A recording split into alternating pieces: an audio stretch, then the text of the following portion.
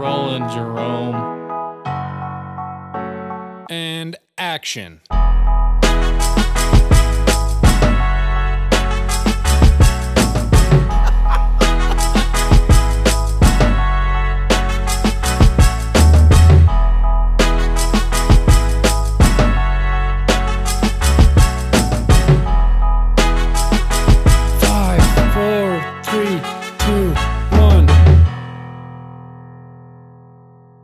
That was kind of dope, though. No lie.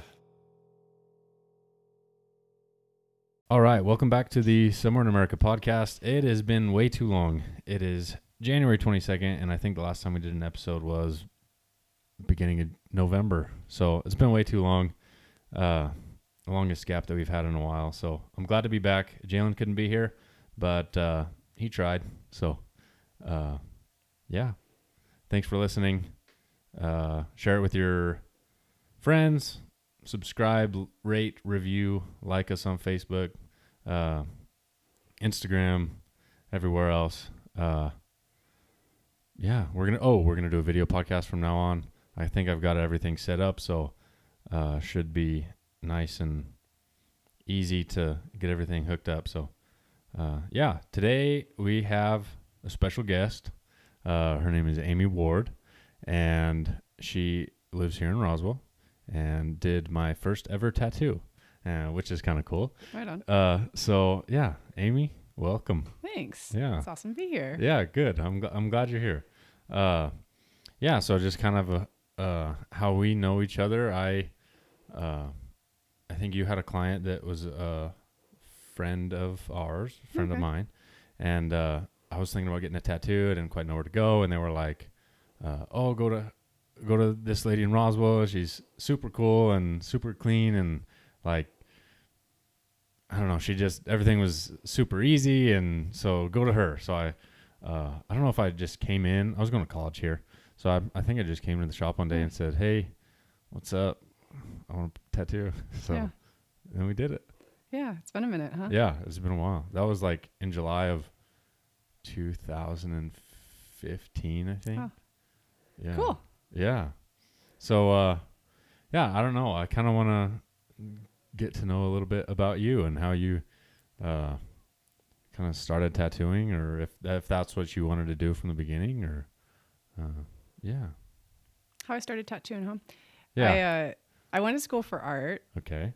I knew I would do some type of art. Mm-hmm. And when you're an art student, that's good enough. Yeah, right. But there's a dude that I was in Portland State University, and there was a guy that graduated just a little ahead of me and had become a tattoo artist. And one of my friends was like, I'm going to go get a tattoo this weekend because he just got his license and we're going to support him. And she said, well, come with me. And I was like, yeah, I'm not a tattoo person. Sure. Really, though. Yeah. I just thought I loved art, but I wasn't into the permanency of an image, meaning I wasn't really sure that I'd ever seen anything that I would commit to skin. So I went with her just to hang out. And as soon as he said a couple magical words, which were, well, he said, if you want me to draw something or you want to bring in a painting, like I can do anything. Yeah. It's not, don't look on the walls, And that's what I was like, oh. Yeah. And I kind of got that the custom side of it was out there and that you could really do anything you wanted. Yep. So then I just did a little sketch, took it into him. He's like, can I make it look cooler? And what's funny is he did make it look cooler, but I decided to get like this rough looking kind of cocktail, napkin kind of drawing. And so I got a tattoo within a couple weeks of that. Oh, cool. And then, I was 19, I think. And so I was like, I'm going to have to save up for the next one. And I got another piece from him. And his name's Louis. He's working at Atlas Tattoo in Portland. He's actually, has a great, career. And he, so it was kind of cool to get something, in his formative years. But immediately I was looking around the shop, seeing a lot of art books, realizing that these guys are actually artists and they were trying to put something really meaningful on people. And so I was like asking him if I could apprentice from him. And he's like, yeah, I just got done with an apprenticeship. So there's no way, these guys don't even want a new guy yet. Took me 5 years to get through mine. I had to kind of hang out for a while before he started his apprenticeship. So it it took maybe a couple of years till I found somebody that, you know, I actually moved back to my home state, which is Wisconsin. Okay. And there I was just hanging with somebody that was a tattoo artist. And, you know, I guess I just asked if he could find me. That's kind of the hard part, is finding a mentor. Mm-hmm. That you actually want to learn from. Sure. That isn't, you know. And so I ended up finding somebody that was willing to take me. And it was in the same, I went to college there in Oshkosh in Wisconsin. It's just university there. UW Oshkosh. There's a huge fly-in that's in there every year, and there's like thousands and thousands of general aviation aircraft that fly in there all the time. Exactly. Yeah. So I got an apprenticeship, and a year or so later I was tattooing, and Cool. you know, I think that goes there. Yeah. At least I was interested in it because I was only a 3D artist, really. Mm-hmm. I was going to school for like sculpture and ceramics, and I still do that. But it was a three-dimensional canvas. Oh. So to me, I thought that we're not painting on something flat that's square or whatever. You know, we're not painting on something that I needed, that only has only that one dimension. I guess it's, you know, and or it's missing that one dimension. Well, you know, actually, you know, something flat only offers a certain amount of, you have to trick the eye in certain ways, but when it's 3D, you're literally using structure, and you're on something that automatically has a three-dimensional quality to it. Sure. And if you imagine like a mural that wraps around a cylinder, like it has to meet on the other side. So all that seemed really interesting and kind of like challenging. And it was really challenging. In fact, it took probably, I could pencil, charcoal, you know, portraits and things, you know, when I was in school.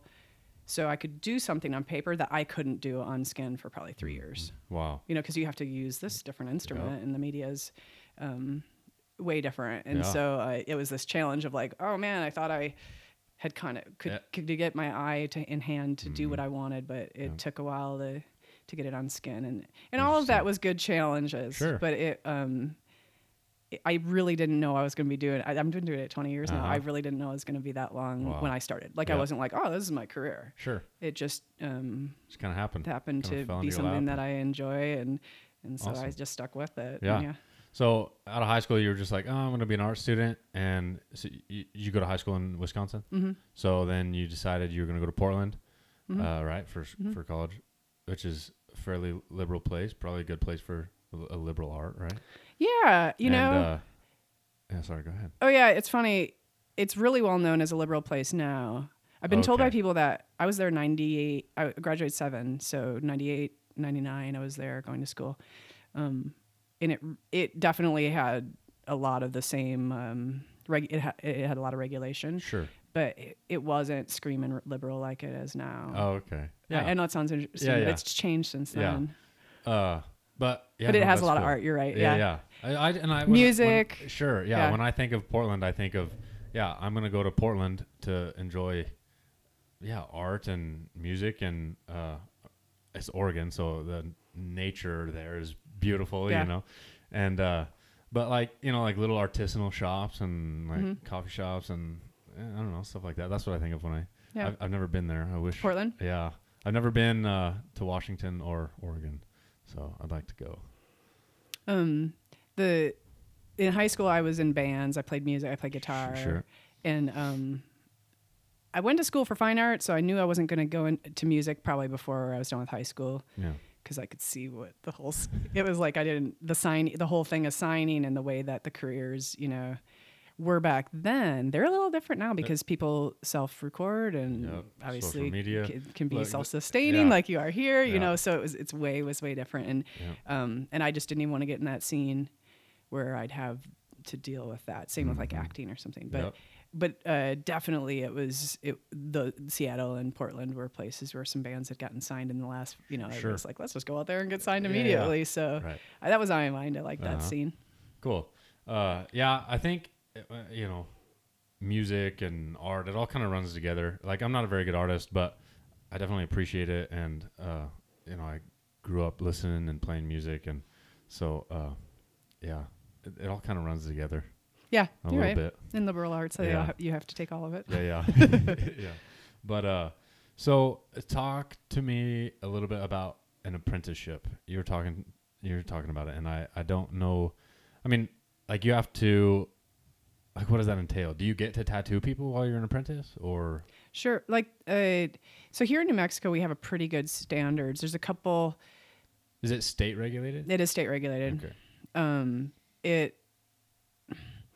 There's a varying amount of requirements, but here in this state, most states are making their standards, so you have to at least get some cleanliness training, a couple 100 hours of that, and then usually you're like when I was trained in '99, it just took me being under a licensed practitioner, somebody who's already doing it. I had to have a license to learn, and then he had to approve me, and the health inspector had to come and inspect me literally doing and setting and up, and they kind of give you a once over, and then every year they do the same thing. But to graduate, there wasn't a curriculum, there wasn't the school I went to or anything, and literally you could compare it to like a journeyman. So journeyman often will learn certain things in theory, but then they'll have to go. A plumber, one of my first good clients was a plumber, and he said, your job and my job are really similar, because if I just put like the outlet and the inlet, I can literally make a whole city sick. And if you did dirty work, you can make a city sick real quick too. And as that's why I think the journeyman, that's why I think the mentorship where you're literally working under a licensed person is the only sane way to do it. Is the and eventually, in any school like nursing, or you're going to have to go do some kind of a residency. So it's basically an observed residency under one teacher here. And that's how most states do it. And if you stretched me, I could tell you about some states that don't have the best standards. But honestly, at this stage, most states are given a decent standard for tattooing, as far as they have to go through a curriculum and get approved, and then stay licensed and kind of prove, that they're submitting to somebody who they can be accountable to. So here, it's like 1,400 hours, and that means you'd have to. It's like 9 months for 40 hours a week, or if you go 40 hours a week, 30 hours a week, you could do like in a year. So you do have to be committed to it. Is it like a paid apprenticeship, or is it all, not volunteer, but so like an intern? You know, until you're, if you're going to school, you're paying for it. And then when you can do work, then there might be some kind of a monetary thing, like if you're saying an intern might get paid for their work. But usually then an intern is after they've gone to school. So you're just actually giving them an in. And so in my industry, it's all independent contracting, or mostly. These TV shows and some of the mostly TV shows. There's other. I guess there's other venues maybe where they've done big podcasts and things where they've. There's like YouTube shows and stuff. There is some, but I guess where there's monetized, like entertainment with tattooing, definitely they're employing people, because it's a different scene there. And in that scene, I don't really know how it all works, as far as. They can. It's different. It's like employees. You know what I mean? So independent contractors is how most people do it. And then you can, your tools of trade are yours, and you're an independent artist in that way. So when I did my apprenticeship, they said okay. I went to the shop, started showing up, doing whatever they wanted. As far as I started off cleaning the walls, and a little bit of a trial period to see if I fit in with the team, and then as soon as everybody was cool with me, then, and not everybody was totally cool with me, because they didn't want anybody, tarnishing their name or whatever. And so it took me, I was there almost 40 hours a week, and I was drawing about 20 hours a week. And because of that, my mentor was like, you are sailing, you're going to be out of here soon. And so really my apprenticeship lasted me less than 6 months. Really? Wow. And what that means is, so he let me start trying, to do some work. And I remember my first piece, I was saying I was ready. I'd done stuff on fake, skins. I've heard people say they like start on orange peels or like pig skin or something. Is that? Yeah, you could. Yeah. I use pig skin too. Which stinks and is nasty to work with. So I kind of wish I would have. I froze them for a while. I kind of wish I would have tanned them, but literally they were so rank that I was like, nope, I don't even care. I don't know. I could have done it. I took pictures, But you usually practice on not a person, and then once you kind of have shown you can do everything you need to, then you start with certain size pieces, you know, and then it goes up from there. And then as soon as you kind of like get that you know what you're doing and you're then the tattoos are staying like in this state. So you would do all of that within an apprenticeship. You'd actually have to prove with healed pictures that they literally need, even if they had touch-ups, the touch-ups would be finished and everything. And so you give 10 healed pictures of the pieces that you've done, and then you can you get recommendations from a few of your clients, and then your mentor actually writes this like, yep, they've done everything. And the curriculum is approved by the state. So the person that teaches has to have like 5 years experience and get approved by the state to teach. And what they're usually looking for is that you don't have like all your failed inspections, or, you know, you haven't gotten docked for doing things that they wouldn't want you to teach somebody. Sure. So I do think the mentor is really important in that. But if someone wanted to get into it, you do have to have a license to even train. And the purpose is because you're going to use needles on people's skin, you know, and you have to throw the needle somewhere. And you're also using ink on people's skin. And the only way you can get that stuff is if you have a license from a medical supplier. Of course, you could get on Craigslist, or I won't mention places in town. But, you know, when you buy that stuff and it's not coming from a medical supplier, it would fail an inspection. And why it would fail an inspection, because they literally have tested, like, so there's a article, I have it in my shop, but it was through Pain Magazine, which is actually out of Albuquerque, and it's for the industry professionals. So one of the health, I guess he worked for the health department up in Albuquerque, or the environmental health. He used to write articles, and one of the things that they did, or they found out Colorado had done, was basically they ordered a ton of stuff from all the magazines at Amazon or wherever you can find them, and then swab tested them and found out they were not sterile. So, you know, just coming out of a package, just looking like it's in a blister pack, has nothing to do with if it's sterile in there. Like I always show people, you know, there's ways that medical companies, you know, can prove it on there. And and I guess that's the biggest thing, and you know, that you're not going to get a bloodborne disease and ruin your life, your family's life, and that you're not going to be even sort of thinking it's going to be spread into other people. So this state has a crazy rap for that, meaning there's a lot of people working without a license. Of course, there's a lot of people working with a license, you know, but like priorities would be a license, looking at the inspections, then their artwork, you know, and then it's all good, you know. And if you like to hang out with a person and you don't think they're going to be crazy at you, because some tattooers have attitudes, but you know that you want to collect a piece of art from them, I think. So all that said, usually someone gets done in a year or two, depending on how much they can put into it. But they don't usually get paid until they start working, you know, and they'll have a job while they're doing that. So that's why sometimes it takes longer. But some people get to the point where they've done all that and they can't bust out a line that's clean. They can touch it up 10 times. They don't know how to get ink in, so they just practice until they can do those things, and then they'll get a professional license, and they could kind of do whatever. They could go wherever they wanted at that point. And since New Mexico is one of the highest in standards in the United States, Oregon, I probably will leave a few. I probably won't think of all of them, but there's, you know, a short list of places that I think are up to our standards. So if you got trained in this state, then you could go anywhere. If you got trained in like a crap state, actually, Arizona is a state that doesn't have any requirements for a tattoo artist. So the city might say you need a city business license or something. And of course you'd get that just to take money in. But the only laws they have are that you have to be 18 to get it. So it's more for the consumer. And so you have to be 18 to get a tattoo, and that's about it. So anybody learning in Arizona that, you know, would want to come here, they'd probably have to go through some training. Their experience isn't necessarily good experience. Interesting. So would you, that's cool. You can practice, you know, perfect practice makes perfect, and not makes you not. With tattoo, that's permanent, you know? So would you, like, let's say you're an apprentice and you want to maybe practice on skin, like, could you practice on yourself? Or is there still some... No, you can, your mentor will always be there observing you. Yeah, totally. What if your buddy comes in and was like, hey, can I get a tattoo? And you like tattoo him for whatever? That's the whole point. I mean, you have to get practice underneath someone's supervision. So, you... the curriculum's like a few pages long. There's theory, and you know, you learn how to use the tools. You learn how to sterilize, or you know, make sure they're sanitized. History of it.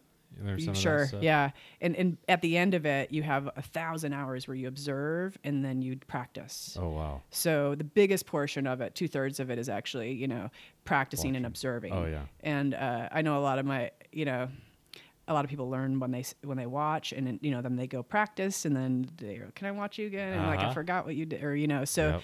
ultimately, they go through this tier, and as soon as they get to the next step, they go to the next step. And yeah, tattooing your friends is definitely part of it, because your friends are sometimes the ones that you can rope in to Sure. be a guinea pig. Yeah. And that's the truth. Yeah. I think it's kind of precious, though. Even if you got Sure. a piece that like was their practice piece. I mean, if it's your Yeah. friend, I think they would like it either way. Yeah. So in that way, I'm totally cool with Yeah.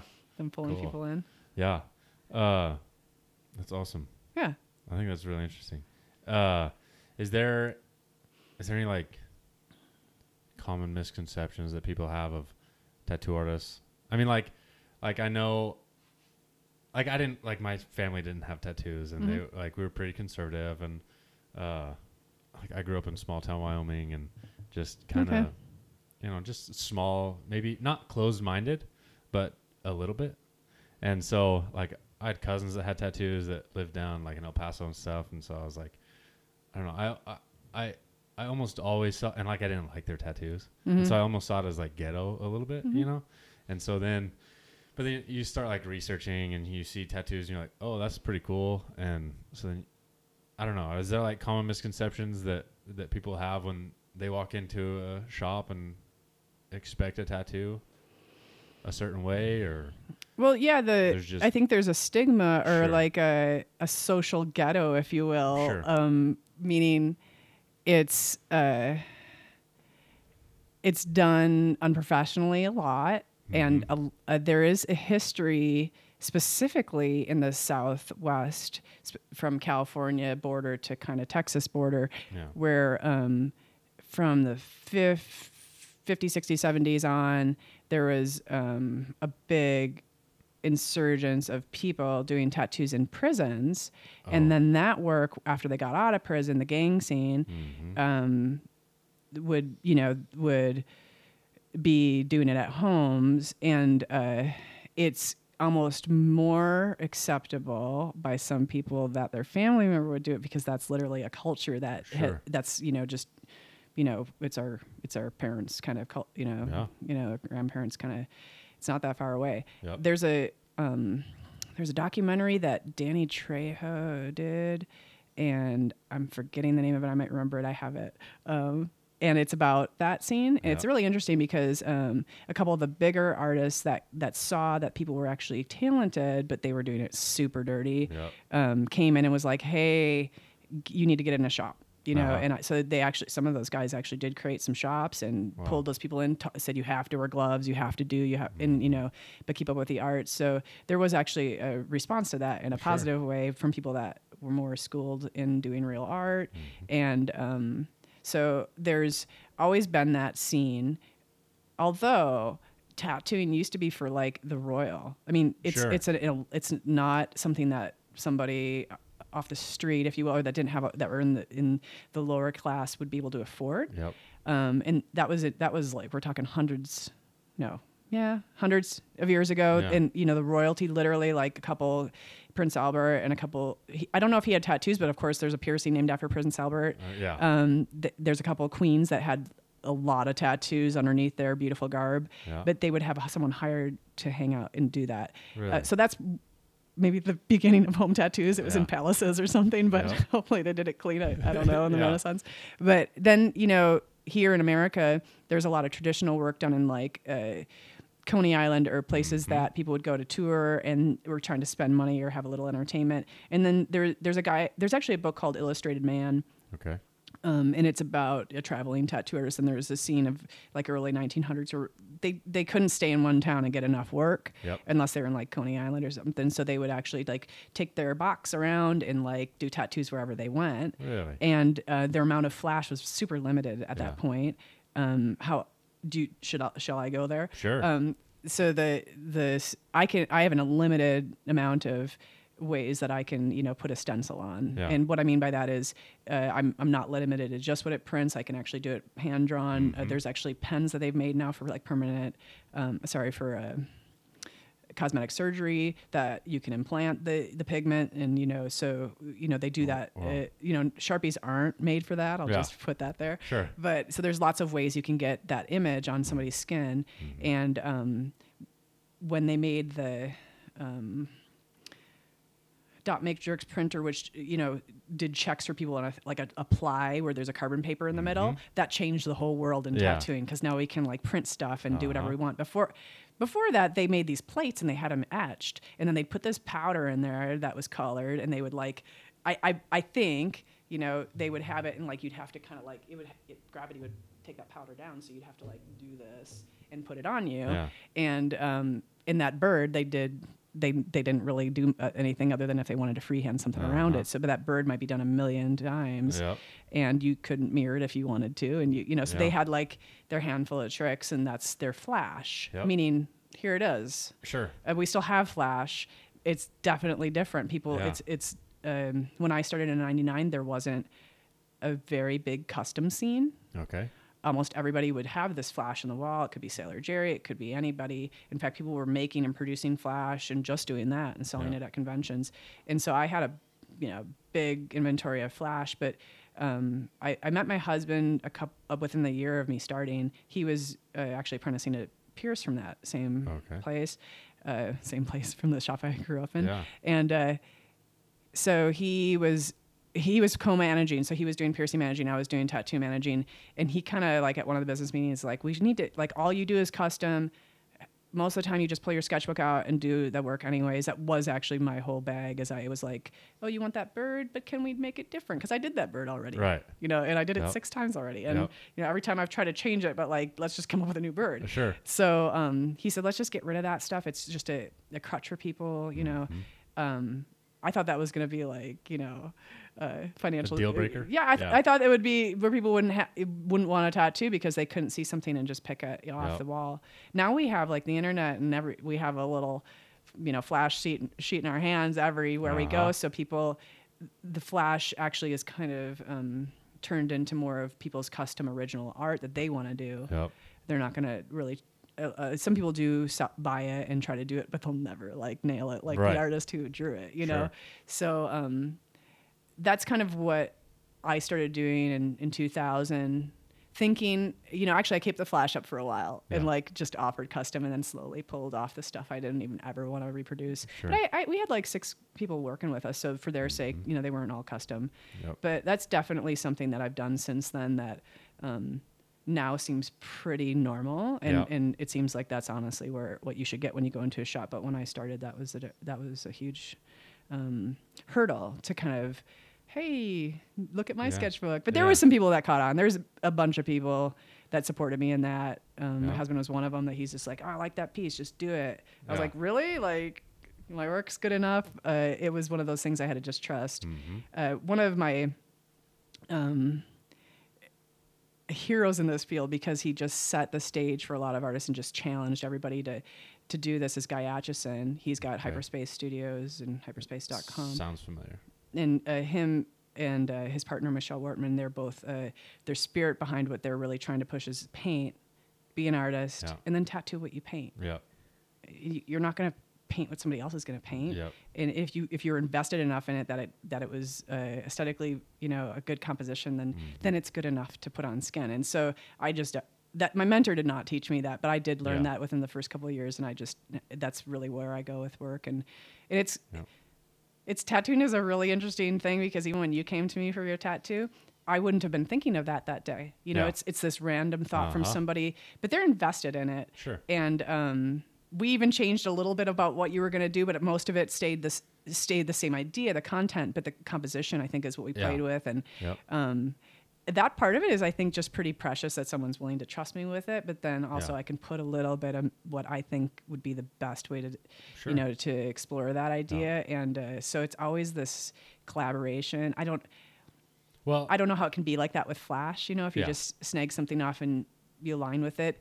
Although now being 20 years into it, I do have, in my portfolio work that I want to do. So I have created my own Flash, and people are just like, whoa, what is that? I like it, but it's not something they were thinking, but they might want it because they appreciate my work.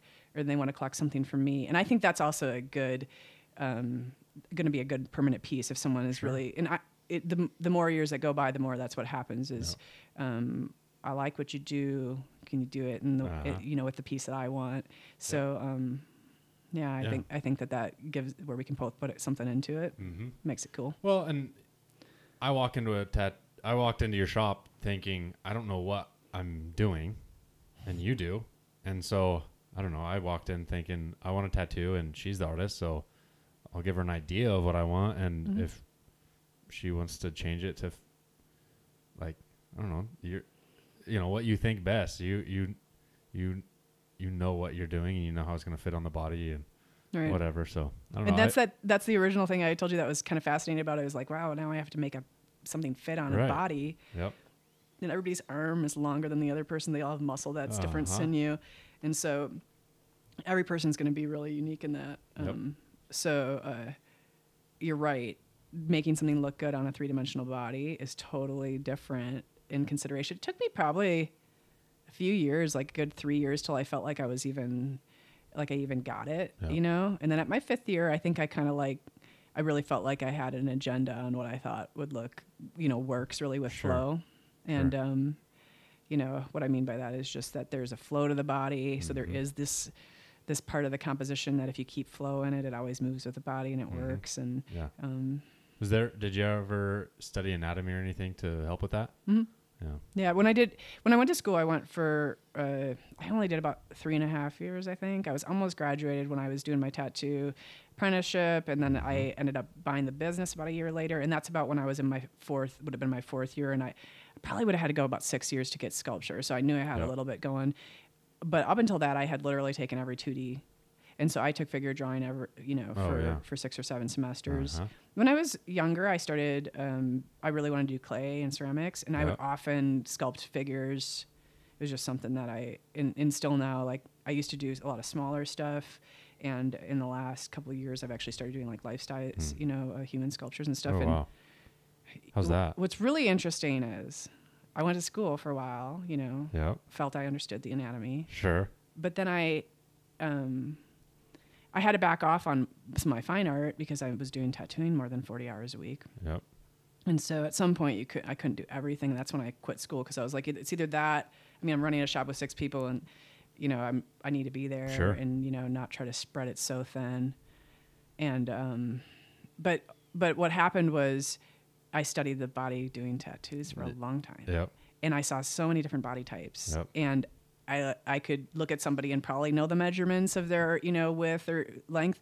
So that's what you need when you're going to sculpt. So now going back into sculpting, because I took I've been here at the Roswell Art Museum. Aria Finch is the instructor there. She's so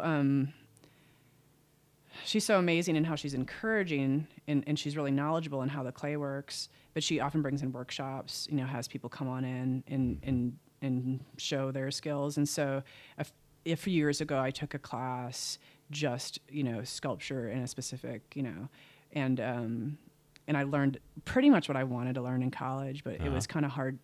Sculpture is different than ceramics. Okay. And sculpting with ceramics, I had a really old school professor that was like, we're not doing that here. We're doing ceramics. Yep. And he was like, choose one. My sculpture professor was super cool. His name is T.C. Farley. He's still there. He's cool guy. But he was like, just do your thing, he encouraged me. And so what I wanted to learn was how to, sculpt a ceramics, a hollow form so you could fire it like that. Yep. Traditionally, they do it solid, cut it in half, hollow it out, put it back together, or solid in a different type of wax and then make a bronze cast out of that, So there's ways of doing sculpture that are usually done solid. Anyways, so I got to learn this technique that I think was pretty amazing. And ultimately, since then, I started sculpting more, bigger. And it's funny because I know why I've been tattooing and kind of letting that lie for a minute, because I learned so much about the body, and it's not a big stretch for me to throw it into something that's life size, because I know it. Sure. But if I wouldn't have had that experience, I think I would have had to find it some other way. Yeah. And it just was really cool that I kind of was blessed learning while I was, waiting Yep. on sculpting. And the same thing with tattooing has now affected me in my sculpture. I know it has. So I'm constantly considering the flow of that body more than just the body. Yeah. I'm thinking about design.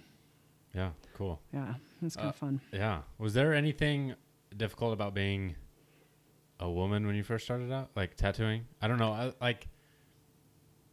And maybe I'm uneducated, and it could I be think part of being. Like, I don't want to use the word sheltered, but like, there was no tattoo artist around me where I lived, and so I didn't know, and so I don't know. In my head, I was like, oh, only dudes tattoo, and so like in 2000, was that uncommon to be a woman tattoo artist? Or Mhm. Yeah, I remember when I got hired, they liked that but also, there was other females doing it. Sure. But I remember we did a couple radio shows right after I got my license. Like, we have a female. Part of it is just offering both, and that because some people might want a guy, some people might want a girl. Yep. Husbands usually want their girls to get tattooed by girls. Sure. Not always though. Yeah, I mean, yeah. and honestly, I don't think it matters. I think that a professional is a professional, and just as many on both sides. There's no gender that isn't that's always professional. There's no gender that's Yep. the opposite. So I do think that it was rare, and they used it to advertise, to kind Sure. of market. But part of it, you could almost kind of say the same thing for nurses. Like, there's, Sure. I could be uneducated too, but it seems like there's more female nurses, and I think part of that is the bedside manner and the attributes that females kind of are born with, like nurturing and they sensitive to maybe another person's needs, or maybe that's why there's more nurses. I don't really know. There's plenty of male nurses that are amazing. Sure. And so I do think that there's that offer, like the people that can have good bedside manner and can be sensitive to that person and can work with anybody, Yep. and just, I think that there's something to that. Part of it is kind of like maybe it's disarming. Sure. Yeah. It's you're not as intimidating. Maybe. Yeah. I don't know. And so that might, but I think since 99, maybe there was a big difference in like 2005, maybe even more of a difference 2010. It seems now it doesn't matter. Yeah. There is both and everybody. Yep. Maybe part of it had to do with you need some strength. Yeah. Not that women are weak, but like, it's just Sure. there's work, you have to do work, and it's like hard, and Yeah. you're sweating around other people. It has a mechanic side to it. Yep. There's the bloody side of it.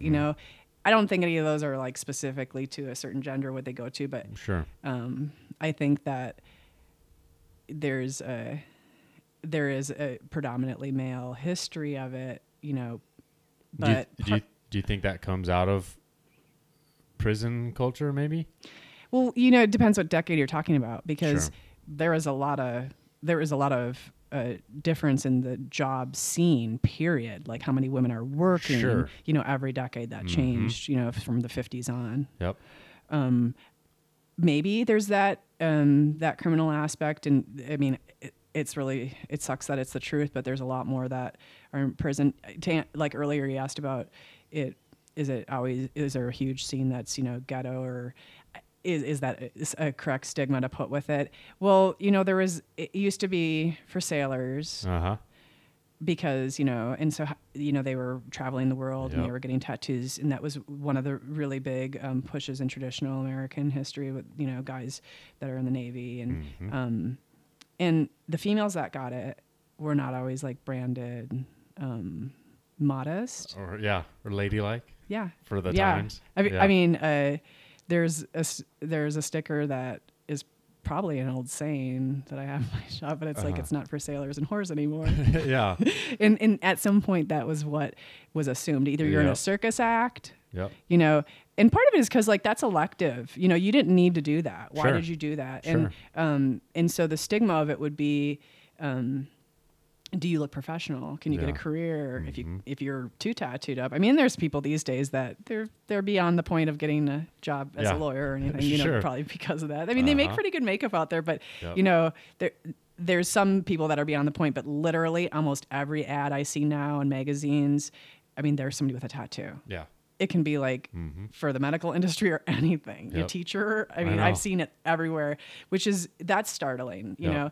But I think that it used to be if you showed that, you wanted people to look at your skin, and that was really uncouth, you know. So I think part of that industry started with men because men were mostly the ones that would leave home and work. Yep. And you know, so for that reason, and like the mechanic side of making a machine, everybody used to have to, you know, they were more involved in that, and a little bit, guys are a little bit more, you know, gear oriented, I think. Sure. So I just take my machine to guys. Yeah.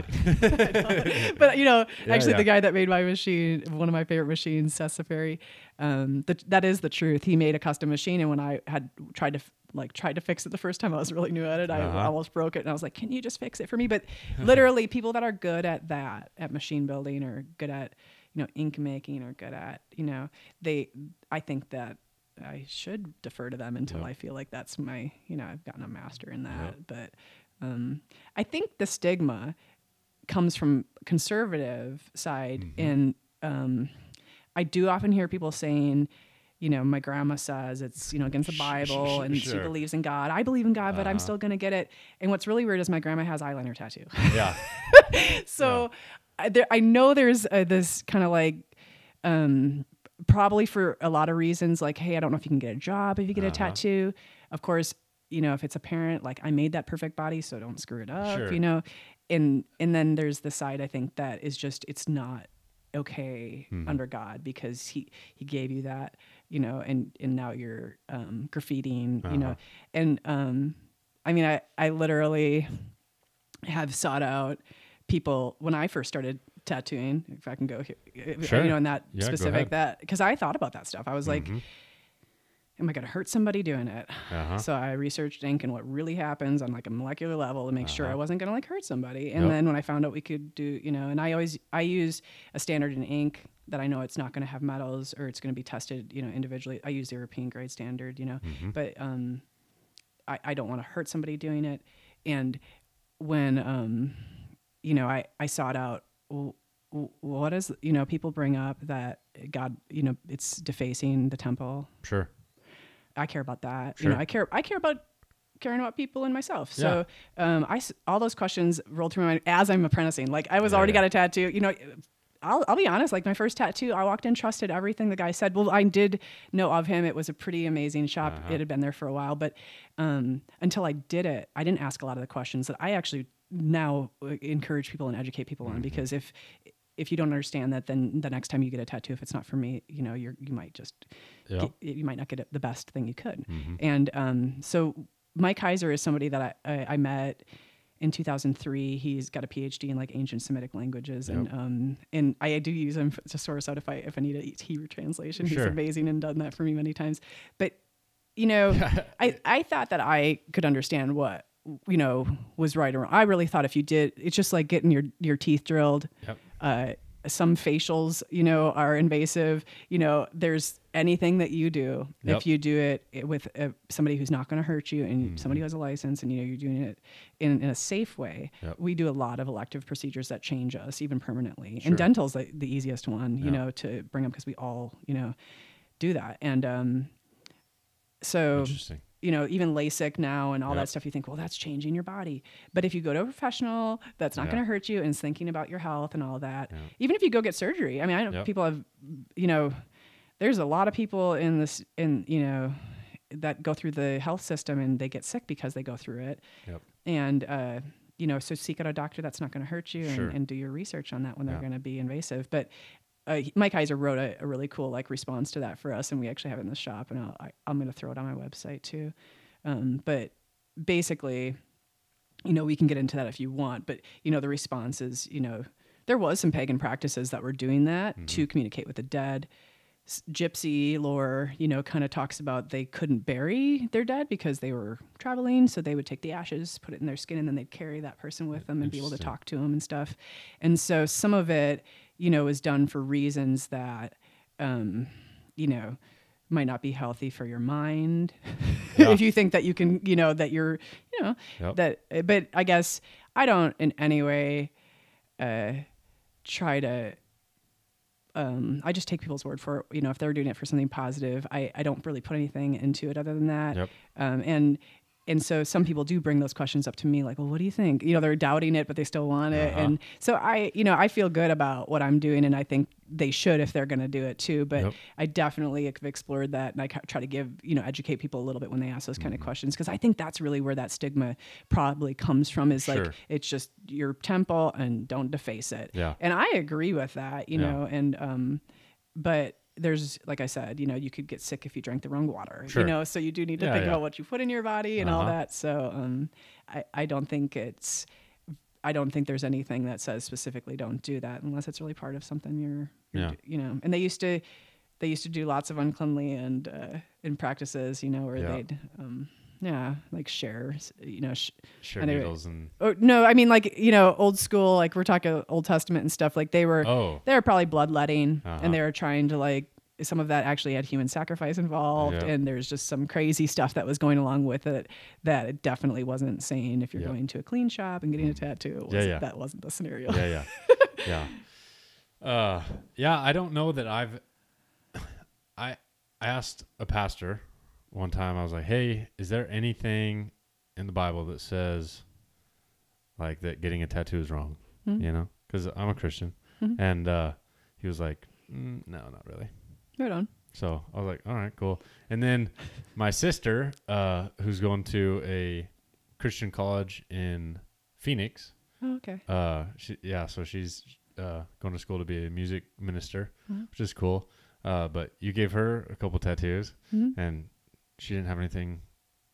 She didn't have any reservations about it, really. Right. And so, I don't know. I don't think there's anything from a religious standpoint. I don't think there's anything wrong with it.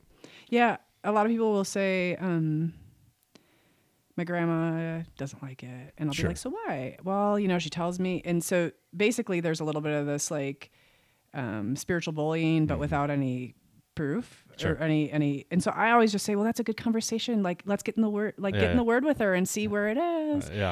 What Mike Heiser pulls out in the Hebrew is that a lot of people like to quote Leviticus 19, I think it's 28, and to not get a mark or cut on your body. And the word tattoo isn't that old, actually. It's the actual tattoo word is not in the Bible. So it's cut or mark yourself, you know, and that word in that verse is the one most people quote. Yeah. It's literally only in Hebrew once in the whole Old Testament. So there's not even like a second or third witness on it. Yeah.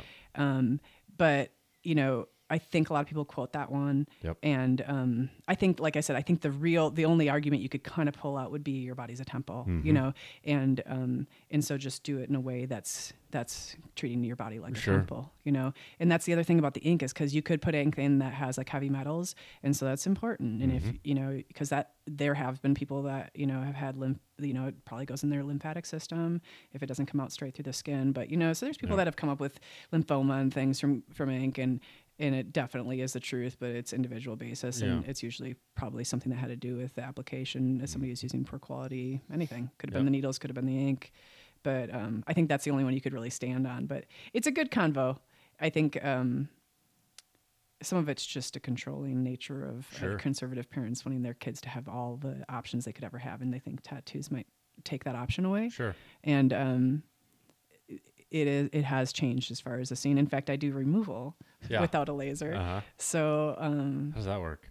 So I tattoo in an exfoliator. Okay. And the exfoliator, I've been doing this since 2005, and I was trained to do it by somebody from a school called Premier Pigments, but they did it for facial removal so that it wouldn't be scarring. And, you know, you don't want to take a laser on eyeliner or on an eyelid or anything, you know. They might do it, but laser kind of came into the scene in the 80s. And don't quote me on that. I just mean like it was more popular to use medical, but they're expensive. That's expensive equipment. And so what I understand of the history of the removal process I do, it started in 1888. There's this French doctor named Dr. Variat. It was approved for medical, under medical,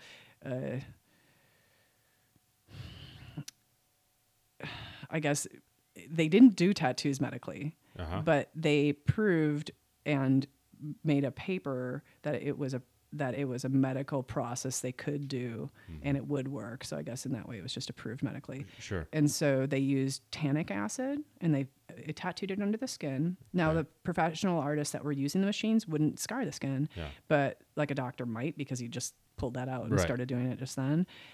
So they did have good results with it. And in about the 50s, they found out tannic acid was carcinogenic if you have large quantities of it. I mean, tannic acid's in our tea, like the brown part of the tea is tannic acid. So, there's, but to do this, they kind of 86'd it and it fell off the face for a while. And there wasn't a lot of practitioners that did it, you know?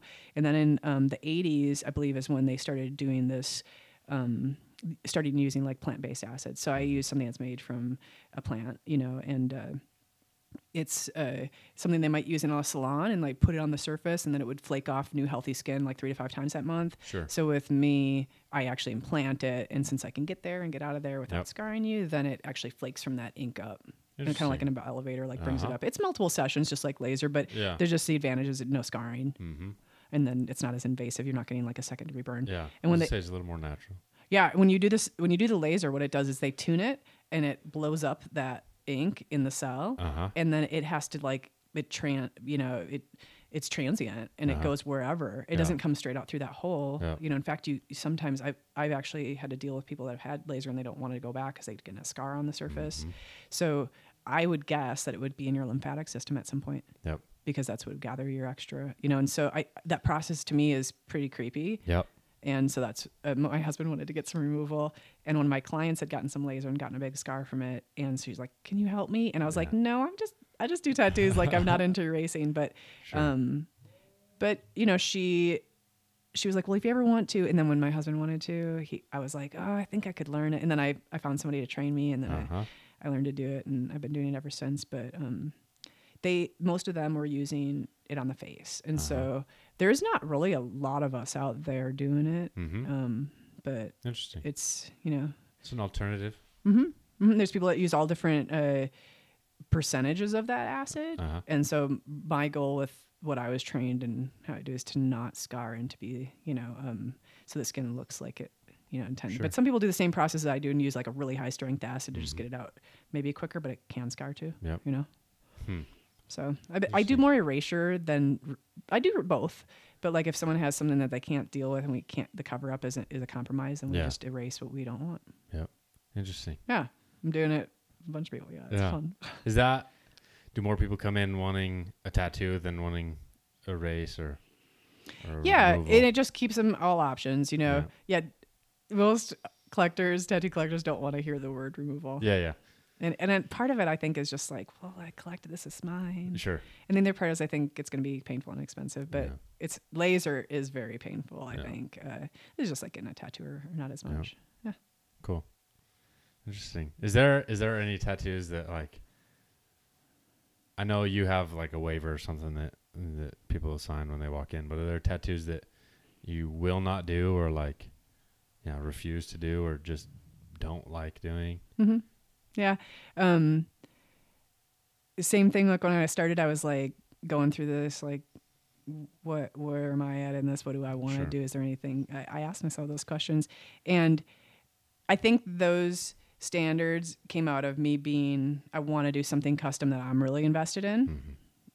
And so part of it has to just do with the piece of art. Could I get behind it? Am I excited about it? Is it something that's like, my forte? Yep. I do tend to be able, I have a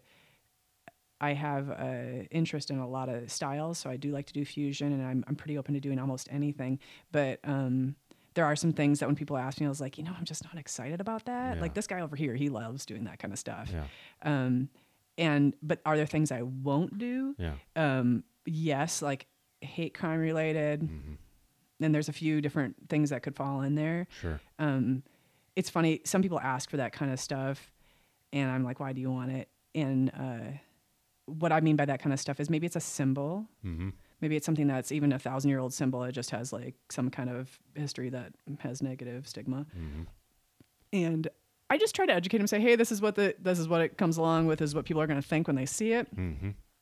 And usually just educate them and see whatever they want to do. And sometimes I can get a cooler piece out without like trying to recreate a symbol. Sure. But when I was in Wisconsin, not long after I started that, somebody wanted like a German shield thing, and it was all set up for me. I got to the shop, I did it, got done, and my husband's an amazing researcher.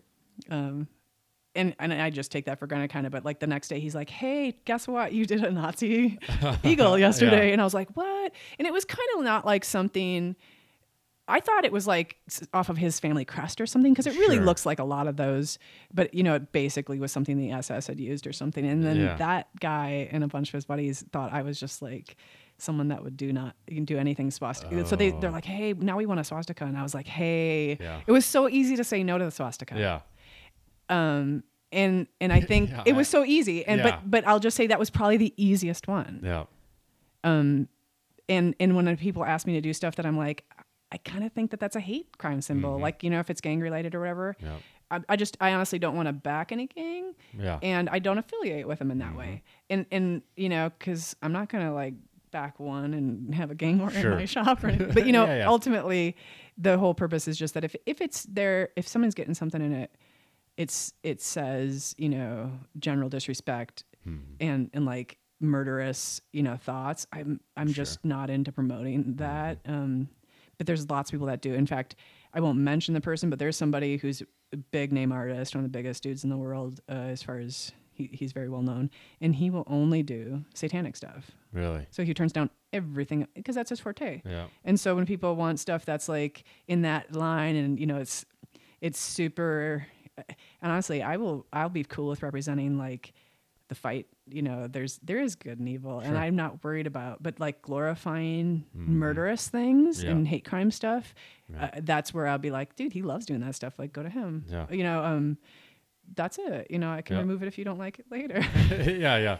But there's some things like that, and I think people had asked me for stuff that was like pornographic, and I really kind of, as a woman, definitely stand strong. If you're objectifying somebody, you could probably try to argue that there's something that whatever, you can make an argument for it. And if I definitely like to have those conversations. Sure. I'll just tell you, there's things that looked one way to me, and after the conversation, I could tell where that person was trying to get behind, and I could get behind it. Yeah. So I really don't have any.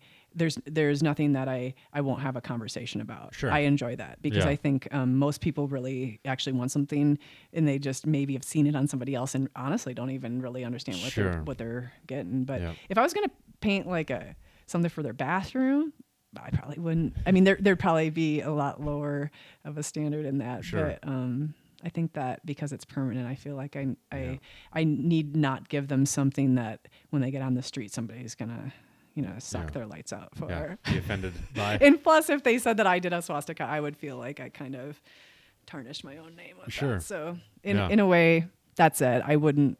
I've had a lot of those conversations though, and kind of. Like I had somebody want to get like 2 stick figures, one like shooting the other one's brains out. And and like something like the word hate was in the little thing or whatever. Yeah. Die or something. Yeah. And I was like, you're fun, and I know you want this for a fun reason. I can tell. Like you're trying to just make a joke, and like I get it. You hate the other gender, and you whatever. But like inspire me, and like you let me run with whatever. Like you're kind of talking about like their gender power is what they're like, go me, I'm excited, proud to be myself. Yeah.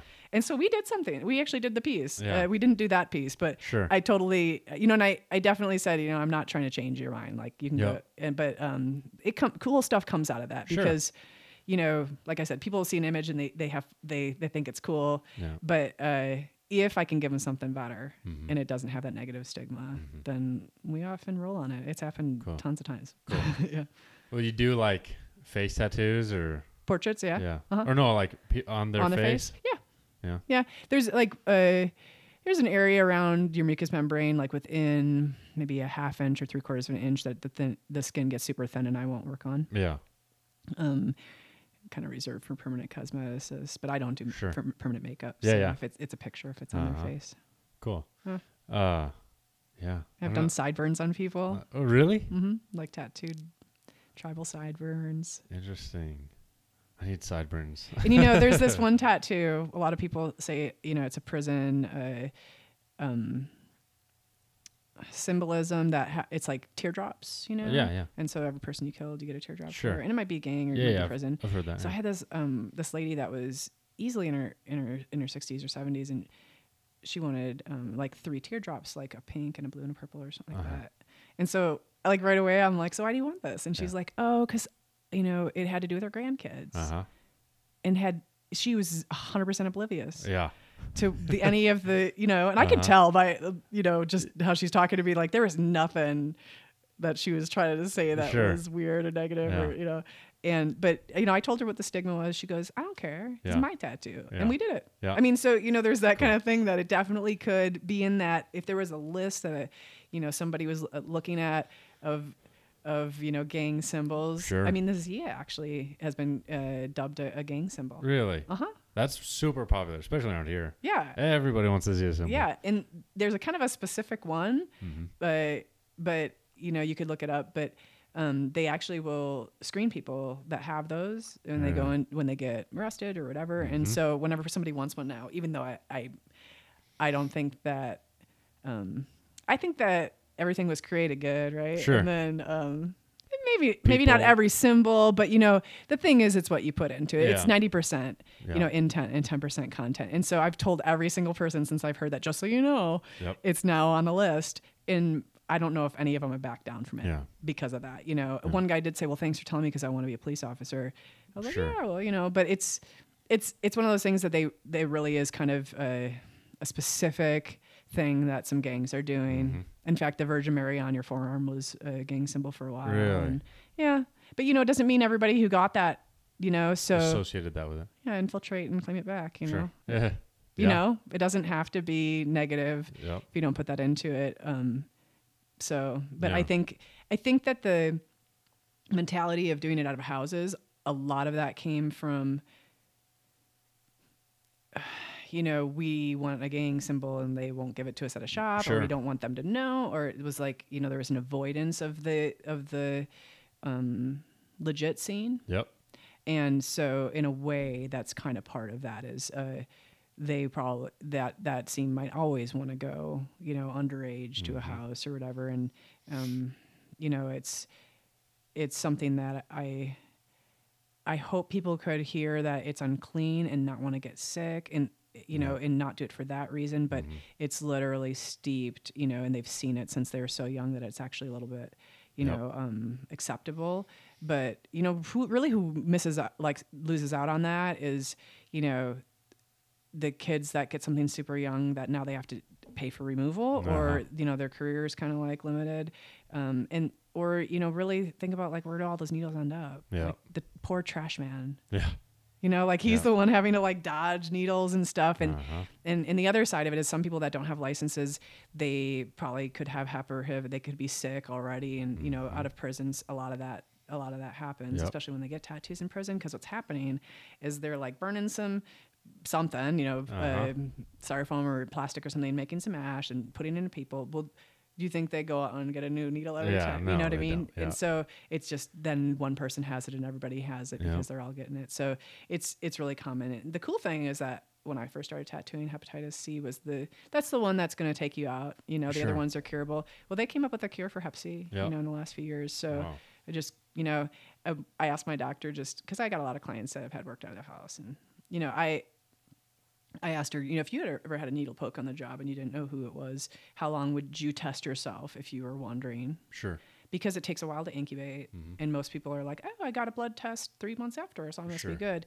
But the truth is about 20 years. Really? And just keep getting blood tests for 20 years. And then after 20 years, you're good. That is crazy. So that's the gift that they're given, other than a free tattoo, is just to wonder for that long. And the people that they're, cohabiting, or their partners or their wives or husbands and their family, and everybody has to wander for a long time. Wow. The thing is, it's cool is if they find it, and they don't wait 20 years after they find it to get, to deal with it, they can get cured. But that's the part of that scene that I think our state is, I think it's the top 5. I think it's number 2 in the whole nation for having the most Hep C. Sure. So, I don't think it's all from tattooing, but since Sure. it's here, then Yeah, it's yeah. especially, but Yep. but I think that scene is rife with that, Wow. and so if you already have it, you probably won't get it. You probably don't want to go into a shop because then they might find out. You might spread it, and then, so that's why it stays underground. Interesting. And even people that want to get tattoos, Uh-huh. we use the universal precautions, like pretend everybody has it, Yeah. Yeah. and treat them all in the same the cross contamination. You consider that, but if someone's healthy, we don't want to hurt somebody doing it. Yep. So a lot of times, we're finding out if they're if there's anything that they got that we need to wait till their immune system is 100% for. And so some people just don't. They end up getting it out of a house because You won't. well, yeah. Yeah. I mean, and because I don't blame you. the truth is, there's been a handful of people that have had Hep C and gotten cured and come right back to me once I could. So Yep. the cool thing is that's why I promote that, is just get tested and all that. But it's really uncool when people don't, and then their liver fails, and it's a really terrible thing Yep. to end your life like that. So. Yep.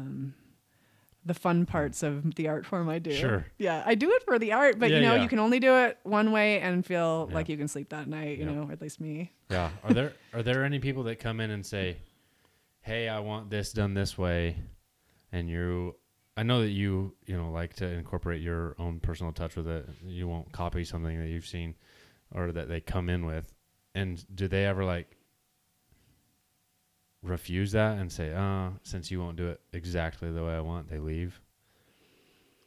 Do you ever lose business because of that? If just like that first tattoo I told you I got on that, I scribbled out on a napkin Sure. and brought it in. Well, I wanted it verbatim. Sure. And I totally get that when people want that. Sure. And if their drawing isn't as cool as I think it could be, Sure. but they want it because they've drawn it, that's fine. Sure. I've totally done people's kids' tattoos. Uh-huh. And Yeah. I'd feel sorry for the friend that says that's a crappy drawing, because the whole Yeah. point is to get those little idiosyncratic things that I think that's pretty cool, actually. Yeah. So I don't really turn people down on that. Yeah. But maybe you were mentioning like if they wanted somebody else's tattoo. Sure. So if somebody had let's say your piece was in a magazine and someone brought me that piece, and I mean, let's just say it was me and I Sure. knew that I designed that, I definitely wouldn't give it to somebody else because that was yours and I made that for you. Yeah. I feel like I need to respect the other artist that way now. If they wanted to go call that artist and get approval, Sure. that would be totally fine. Sure. I would still feel that the person that owned it and the artist would need to give them some permission. Sure. So I don't really turn people down just based on, as long as they're going to be happy with the end result. Yeah. In fact, I did something really interesting I haven't done ever before in the last month. And it's I can't wait to get the healed shot because it has to be healed to show it off. Sure. So this guy wanted to hit this old school heart and banner. Sure. piece that was Like on, mom. It was. Yeah. It was said mother. And it was on his grandpa. And he had a picture of his grandpa's arm. And he wanted that piece. Sure. How it looked on his grandpa when he was old enough that it was blurry. Yeah. And I was like, and so he literally Really? wanted, yeah, right. Okay. Sink in. So I said, well, I'm going to draw it for you first. I'll trace it and I'll show you what it would look like, because I can do a portrait. I can do a reproduction of something. So if you really, but literally like some of the O was there was barely a center left. And we made just a small change so you could read it. Yeah. But other than that, the edges, all the lines are not fine and clean. They are blurred. And the intention is that those grays will not be a black line and so it actually looks like a total faded. And the cool thing is he's young. Yeah. And so if he was 70, it wouldn't matter. Right. Because you're like, well, that's your old tattoo. Right. But he's so young, there's no way he could have a 40-year-old tattoo. Right. So it's super. And I was like, this is actually fun and kind of fusion. Like, I wonder. I told him, I go, you're a total pioneer. Yep. I've never heard of anybody wanting that. And because you wanted it, and he's like, I like old stuff. I'm not into like new. And he goes, people that know me will get that. So I did make him come back and look at it, make sure. But so I will. I kind of I like something different. Yep. But yeah, if somebody wanted a tattoo that I could tell was somebody else's, and they were just pulling it. I usually try not to reproduce it. Yep.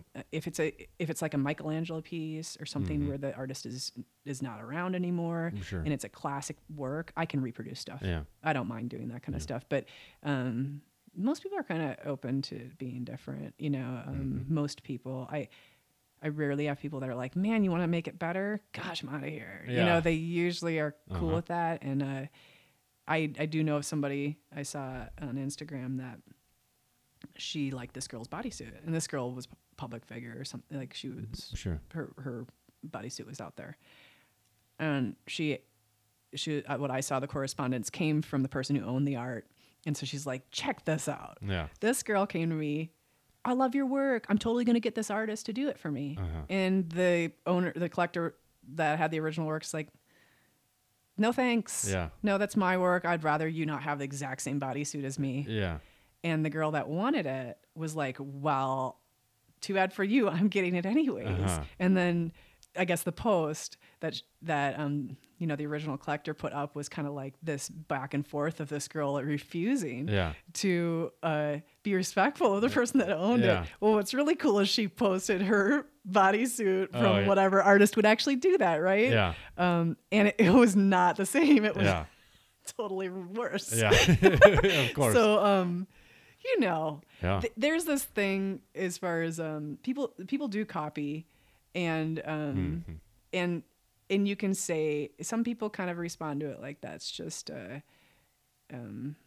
complimentary, somebody that wants to reproduce it, and they say that because they know that another artist could never do the same art they can do. Sure. Yep. And someone that wouldn't. Yeah. Yep. Someone that could actually portrait realistic or, give this exact same rendition, could do good work, wouldn't. Sure. So I always just tell people that there has been some people, there was this one year that there must've been some male model ad that I had the same bodysuit brought into me 3 times. So it was this tribal piece that took up half a bodysuit, and it was within a couple months. Yeah. So I was like, this must be viral. But they're like, I want this bodysuit. I want this bodysuit. Well, the first person I had that conversation with, and the second person I was like, hey, there's another guy in town that I already had that, and I looked it up, and it actually wasn't a bodysuit. It was fake. Oh. Like it was totally just airbrushed on the ad. And I said, if you really want it, of course I'll do is I could do it. I don't even feel bad about doing it because I'm telling you all this. It's an okay piece. It's tribal, but after the third one came in, and I was like, this is hilarious. You guys all want the same piece. You're gonna live in the same town and be like high-fiving each other. And after they knew that, they're like, I don't know, maybe not. And all of them let me redraw it. But it was funny because it was one of those things I was like, I guess. I mean, if you really want it, it's not on anybody yet. Yep. So it kind of ethically didn't bother me. Yeah. My morals.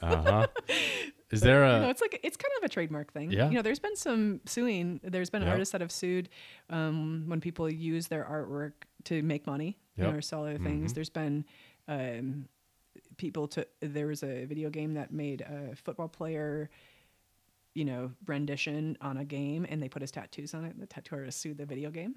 Really? Yeah, you can look that up, and he won. Wow.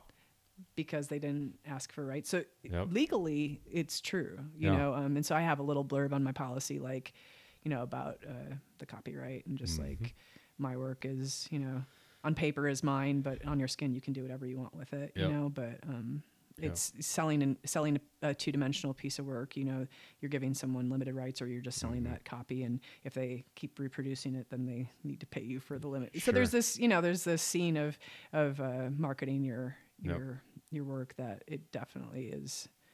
You could prove it's illegal if you really wanted to. Yeah. That's interesting. I mean, there's that whole thing about even a song or whatever. If you just change one line, or if you just change one thing, then it's fine. You know. There's this other side to all that. Used to be this website, and they just people would submit Flash. Mm-hmm. And if somebody's good at drawing undersea stuff, or tattoo artists would just submit their work, and then you'd go and you'd buy a butterfly from them or whatever, and you'd buy it for $15, and then you'd have that, and you could give it to your artist, and they didn't have to draw. Well, whenever anybody would give me those, Celtics specifically, or pieces that would have to make sense. If I would always redraw my pieces to make sure I know what was going on and that I could make decisions if I needed to. And so even if he would bring me the line drawing, I would always redraw it. Sure. I don't think I ever had a piece of line art that came off of Flash that wasn't wrong, Yeah. that wouldn't mislead you somewhere. Yeah. And I almost wondered if they did it on purpose or Yeah. if they were just being too quick and didn't care. Yep. But there's that side to it, that if Yep. you really can't do art, like you will screw up even those Sure. like patterns, you Yep. know? So Interesting. they yeah. do have that scene where, those are I don't know if they get royalties or what happens with it, but they sell their work. And then Yep. if someone, I've had people bring those things off of sites like that, Yep. where they're like, hey, I bought this. And I guess and then you kind of own the rights to it. You can Sure. do whatever you want with it. Sure. Is there like it seems I've never done them verbatim though. People always Yeah. let me change them Uh-huh. because they're like, oh, it could look better. Uh-huh. It seems like from the outside looking in, I'm just going to trace this. And like obviously it's not that simple. Mm-hmm. Was it hard like learning how to shade on skin and stuff like that? Yeah. Yeah. Yeah. Is there any type of specific style of art like that Sailor Jerry or maybe like traditional Japanese or Polynesian that you're like not comfortable with doing just because it's difficult, or like it's I don't know, you don't think you could? I mean, I don't know, you're an artist and you're confident in your ability, but is there something like that you don't like doing just because you don't? I don't know. You know what I'm trying to say? Mm-hmm. Not anymore. And I limited myself to what I felt comfortable doing. And then when I tried something new, like when I did my first like gray shaded piece and tried to do someone's face, I was doing like a dog instead of a person, Sure. or, and I'd do that until I felt like I was getting what I wanted. Uh-huh. And I'd usually have a guinea pig or friends that would be like, hey, I know you only do like this big of pieces, but I want this big a piece. Yep. And the funny thing is, I remember one of my friends, his name was Nate. He had this piece. It was this pretty, I think it was like the Godsmack Sun or some kind of tribal, pretty detailed, black, all these little rays and all this Sure. stuff. And it was just my first week tattooing. Definitely shouldn't have been doing that, something bigger than the palm of my hand. Sure. My mentor's like, go ahead. Yeah. Just like letting me let the train wreck start. Uh-huh. And so what would take me now maybe 2.5, 3 hours took me like 7 hours. Oh wow. And I didn't really even know what kind of needles to use when I was doing all these little, so I was like eking it out with the smallest thing, like shading, because I didn't really have my control to stay within the area. And he had to come back for a touch up. I remember him like counting all the hours, like this literally took me like 8 hours to get. I was like, he was my guinea pig, so he shouldn't complain about it. Sure. But that's what happens when you try things out. And so I didn't take risks with something there was no room for error until I felt comfortable. I'd shade a mountain before I'd shade a face. Sure. That was your loved one, Yeah. or that anybody could recognize. Sure. But I think the medium is different because it's stretchy, and you're not on the surface. You're going 3-dimensionally in there. Mm-hmm. And so how the equipment works, I mean, part of it is just holding up that item, that instrument that's heavy, and not having your arm fatigue. Yeah. And then after that, it was getting the shading to look. And so the same, and not eating up skin that actually heals, Yep. Yep. and getting in and out of there, and having that light hand where you back away when someone moves instead of like, their skin move at you and you nail the skin. Yep. So there's a lot just technically that was definitely different than working on a piece of paper. Uh-huh. And gray shade was probably one of the more difficult things to master because you leave a lot of air in there, Sure. Yep. And with solid shading, you're just kind of getting it in there and you can see what you do. But there's a lot. I think the technique of gray shading and doing portraits was probably something that I didn't really try until about 2 or 3 years into it. Yeah. And then by my 5th year, I was getting more adept at it. But it just depends on how many you do too. Yep. There isn't really anything that I really like traditional work. Mm-hmm. I don't just do it. Yep. And I really like to do like how I paint. So how I paint, I actually paint a few different ways. I use watercolor or, opaque like oil paints and I use acrylic sometimes too. So I've done like somebody wanted something, I painted it first and then did the tattoo of that. Sure. And watercolors seem to be something that I've been doing the whole time, but in the last maybe 5 years or so, people are really wanting it. Mm-hmm. It's unique. You know, each one. I like it. Yeah. Each one will have, yeah, right. It could be a blue splat, and every time it's going to be a different blue splat, Sure. kind of.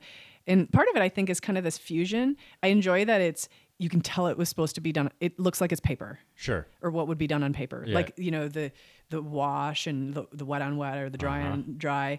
You can see all that. Yep. And it's indicative, and it tricks your mind a little bit. So in a way, it's like a portrait of art. And I really like that side of just the medium. You know, doing something that looks like a pencil or like a charcoal. And I kind of do like photographic realism. And I say kind of because portraits are its own thing. I was gonna say, that seems tricky. But anything other than your mom or somebody that you know, to me, is super is super aesthetically pleasing. Sure. Even if human face. I mean, I was just saying. Yeah. But a lot of times people get it because they know that person. But I really do like portrait work, and I like to kind of fuse everything. So if I can make something that has Japanese traditional and portrait work and my watercolor in it, I think that was fun and new. Yeah. So I guess throughout my career, I've kind of played around with what am I painting and how, and that's kind of exciting. So I definitely don't say no to stuff. Yeah. And I have in the past, and then eat my words and found out I could do something cool with that. Sure. So I don't like to say, I mean, a jack of all trades, some people are like, so you can do everything. I'm like, I kind of can. I mean, I enjoy it all. I have worked with artists that won't do straight lines, won't do solid black because they can't get it to stay, won't do like pinup faces, like smaller than, you know. And so there are people that put limits on what they want to do.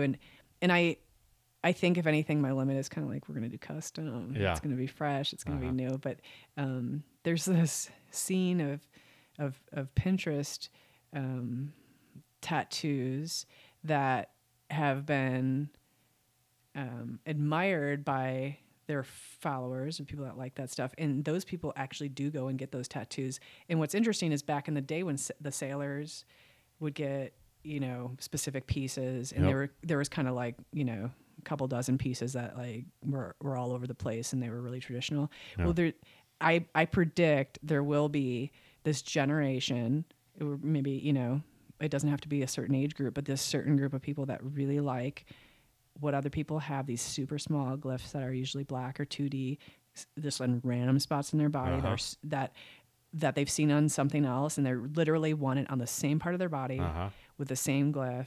And what's funny is usually people show me like, this is what I want, and then we zoom in and I'm like, really? Because like the lines are blown out. Looks, you know, often those tattoos aren't perfect. And so I try to strive and do them just perfect. But there's this scene of people that watercolor work, I've been pulling that into. Like if you want something flat, having that watercolor layer is really helpful. And but that's that's when I have to challenge myself, is actually the smaller and the more uniform it gets. I don't want to change their mind, but I definitely want to give them all the options so that they know that that's not the only thing they have to get, because they're literally just liking it and trying to get it the next day. And when you're asked to do a specific piece like 20 times in the same 6 months, you know, like I'm not the only artist. So there's going to be this scene where, you know, the feather with like the birds coming off of it, that'll be one of them, infinity symbol. And there's nothing wrong with any of that. In fact, I actually try to show off when I do those pieces, because I try to change them and just like play around with that genre, because you know, it's becoming its own genre, you know.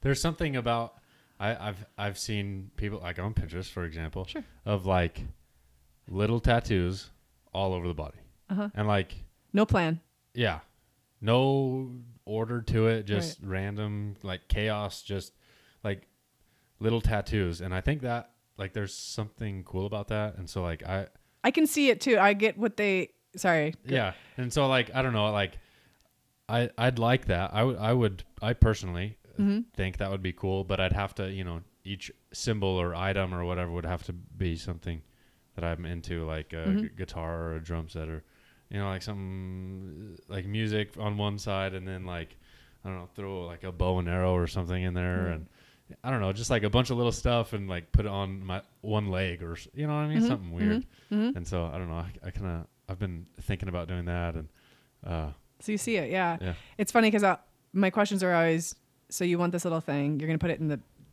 you're gonna like put a little bitty painting on a big wall. Yeah. Do you ever want to put another painting there? Yeah. So that's usually my question. And Yeah. that's why I said no plan, because a lot of people are just like, I don't know. Yeah. We'll figure it out Yep. when the next, Yep. one comes to mind.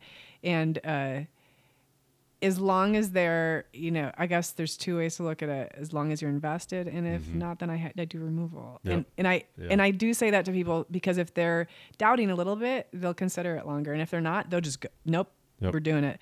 And so I feel good that in that way, Sure. that they don't have to live it with. And honestly, I've seen pieces that are in the center of a bigger area, and I have to deal with it later. And we've cool things have happened. Yep. Things that I wouldn't have ever dreamed how that would work into it. It works just fine. And so in that way, I think sailors did collect kind of in the same spur of the moment, or when they'd go port to port, and they'd kind of just try to remember, or pick up something as a souvenir in that way. And it is definitely a little scrapbook of your life. Sure. And as long as you want it to look like a scrapbook. Yep. And you're right, some people do, they kind of like, that's why I back off and think bodysuit, and you're already starting to say, well, I would have them in one area. Sure. And so that's really what I'm trying to get people to think Yeah. of, is like, now that we've done the rib and the wrist, and you're about to do an ankle, or back of your shoulder, random spot, Yeah. just so you think about it. Yeah. And I don't really, as long as I brought it up, I think I've done like my job, because Yeah. they'll get a catch or not. And if they don't, I just tattooed. This is an interesting tattoo. Okay. And I told the girls this. One was 18, and her older sister got it as well. And it's up on my Instagram. But this new show, Stranger Things. Yep. And that girl 11 in it. Uh-huh. And she has like a prisoner tattoo. It says 11-011. Yep. So they wanted that on the wrist. Okay. And I was like, this is crazy. It's like full circle. People got them. People got those kind of tattoos in prison, like specifically, in Auschwitz, Yep. And I've had people that were descendants of those folks, and they didn't want tattoos because they were just respectful of people that were in their past that had been in Auschwitz or something. And they're like, I would just never get a tattoo because, and I can hear that because for respect or, Yep. but, so now it's come full circle where it's actually pop culture to get like, Yeah. prisoner number on your wrist. Of course, they did them like clean and on point. Sure. And the one that they had in, what was funny is we looked at, we got images from the movie, and one of them didn't look the same as the rest. So the makeup artist didn't put the little tail on the top of the one or something. And so it was funny because I'm like, you really don't want it to look like hers though, right? Because they're kind of frumpy and look like they were done in a prison. Yeah. So that's kind of, and she was 18. She wanted it right here, and I was like, we had the talk. She was thinking about it, and that's why I was saying nowadays, I don't think it really limits her.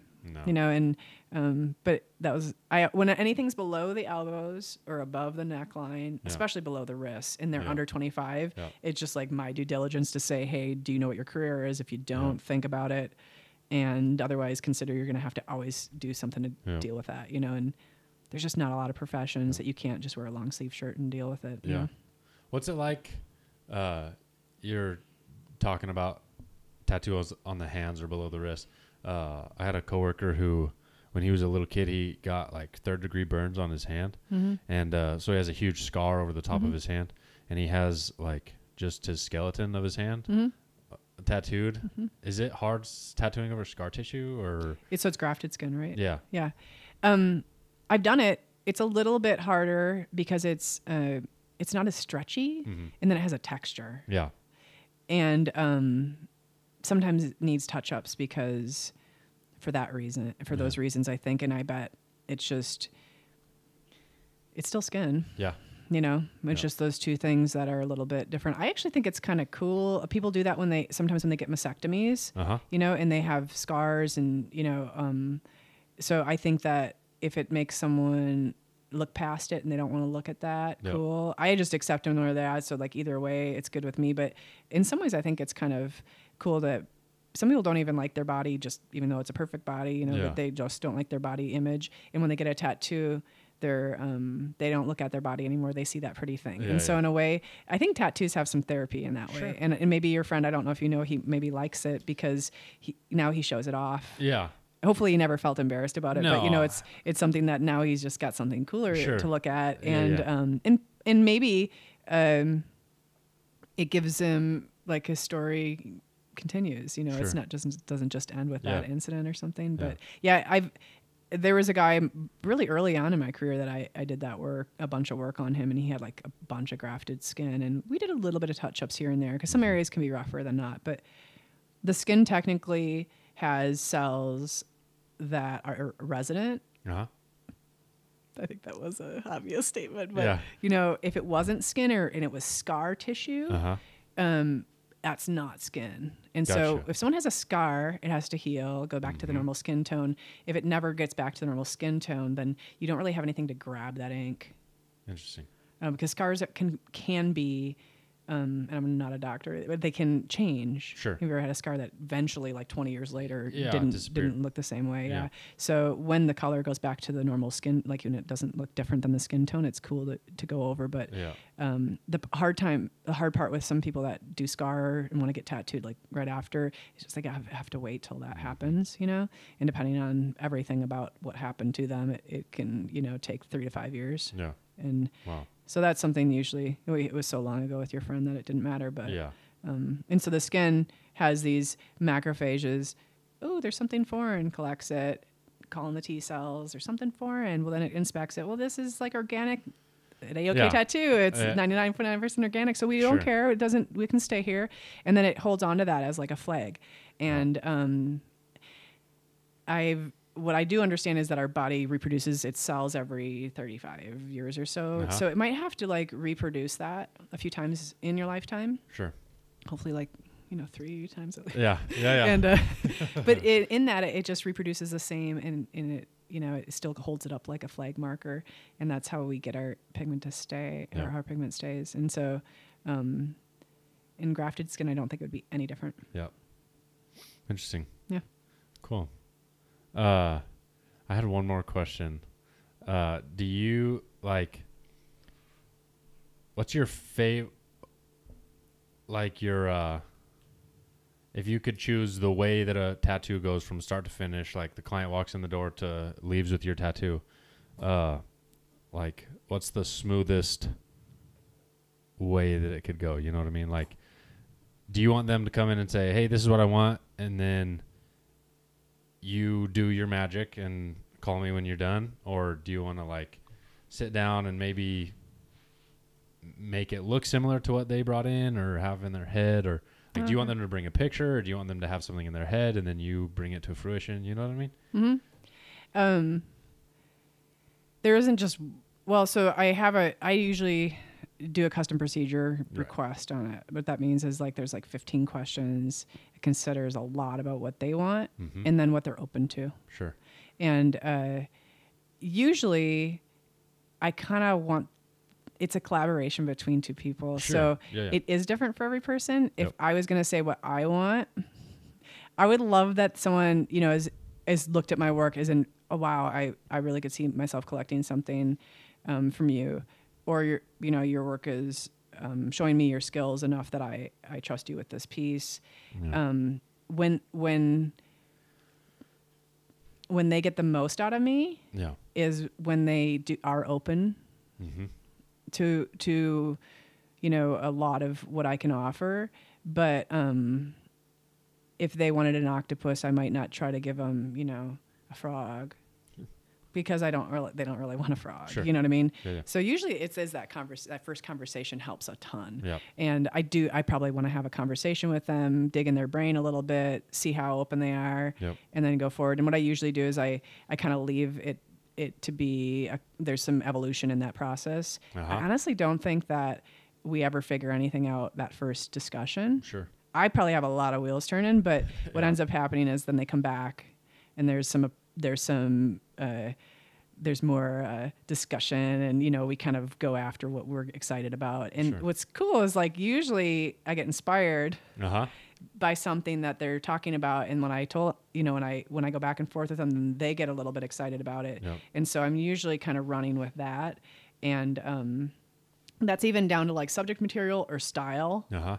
Or some people come in, they don't even have an idea of what they want, but they know where it's going to be. Oh, okay. Or That's interesting. yeah. So in what I do love, although everybody's different, and I wouldn't. It doesn't matter to me. I do love it when people are like, "Okay, I got to tell you stuff. This is what I've been thinking," but will you just give me a piece of art? Yeah. Because sometimes what I can do without without a lot of parameters Sure. is way beyond. In fact, Yeah. I had somebody tell me this week. He's an awesome client, but he kind of gives me a bunch of room, but he's really thought about it. In fact, he usually brings a file full of cool pictures, and Sure. I like to know what excites people. Yeah. So hopefully it's in my portfolio, or they can bring me some random pictures. But I usually don't want pictures of another tattoo because that's already in a box. Right. So Yep. that's what usually I'm running with is how much they'll let me run with it. And then once people work with me, they often, the second time I work with them, they're like, just do stuff. Yeah. But I don't mean like just get on the skin and just start Right. close my eyes and just whatever comes Sure, out. Sure. But I do like to, I like the process of them getting excited about it. Yep. and kind of like merging our thoughts on like, because honestly, if it's purple or green, I don't have, I don't have any desire on that. I probably have a favorite color, and if people say whatever, I probably throw some teal or some blues in it because Sure. I think that looks great against warm tones of skin. Yep. But depending on the skin tone, that sometimes decides color. Yep. But if people are invested and they like, I have to have purple, and I get excited about doing purple, and Sure. I do some cool purples, and I try Sure. out some new stuff. But I think if they give me a bunch of rope, I don't feel like it's a laundry list of things I have to perform out. But I've been doing this 20 years this year, and it doesn't matter. Yeah. Because no matter what they bring to me, I will do what they want, but I'll also give them like a piece of my mind, Sure. a piece of my soul. Yeah. And I had somebody, I just put it up today. There's just this, she just wanted a little bitty heart, just a On heart. the finger. On Yeah, the I saw finger. that. Just want a straight heart. Showed it Uh-huh. to me. Pretty much didn't want to budge. Just wanted that. And she's invested in it for personal reasons. It's not like she just saw it. She just wanted a heart. Yeah. And I was like, okay, but you'd be open to maybe seeing other hearts. I could just like, sketch a little stuff for you. Cause I showed her stuff that my ink art, and she liked it. Yeah. And she's like, I probably not. Like, I probably want the heart. I go, that's cool. So either way, I got the heart ready for her, and I also drew a few pieces. And Sure. I was like, whatever you want. And I let her just sit with it. And she's like, oh yeah, I like the drawn one. So I don't let that stifle me, or Yeah. I don't even feel it's a waste of time if I develop something way beyond what they want. Because Sure. what usually happens is they're like, wow, I love all those pieces, but I still want that original heart. Yeah. And then they know that they don't want that. Yep. Yeah. And that's a huge part of it. And so Yep. I actually kind of overdevelop things. I don't charge for drawing processes. Yep. And the more people get to know me, the more they can trust me with stuff. But we always are approving it. Sure. Because until you see it and then you see it on skin, Yeah. there's no way. I don't even know what Yeah. I want, Yep. And Interesting. and if I can throw anything into it that means something positive for them, and if it's hidden, I like, trying to have, something that you could have a conversation about, and maybe it wouldn't be the first thing that you thought of, but Sure. it would be something that somebody Yeah. could, Yeah.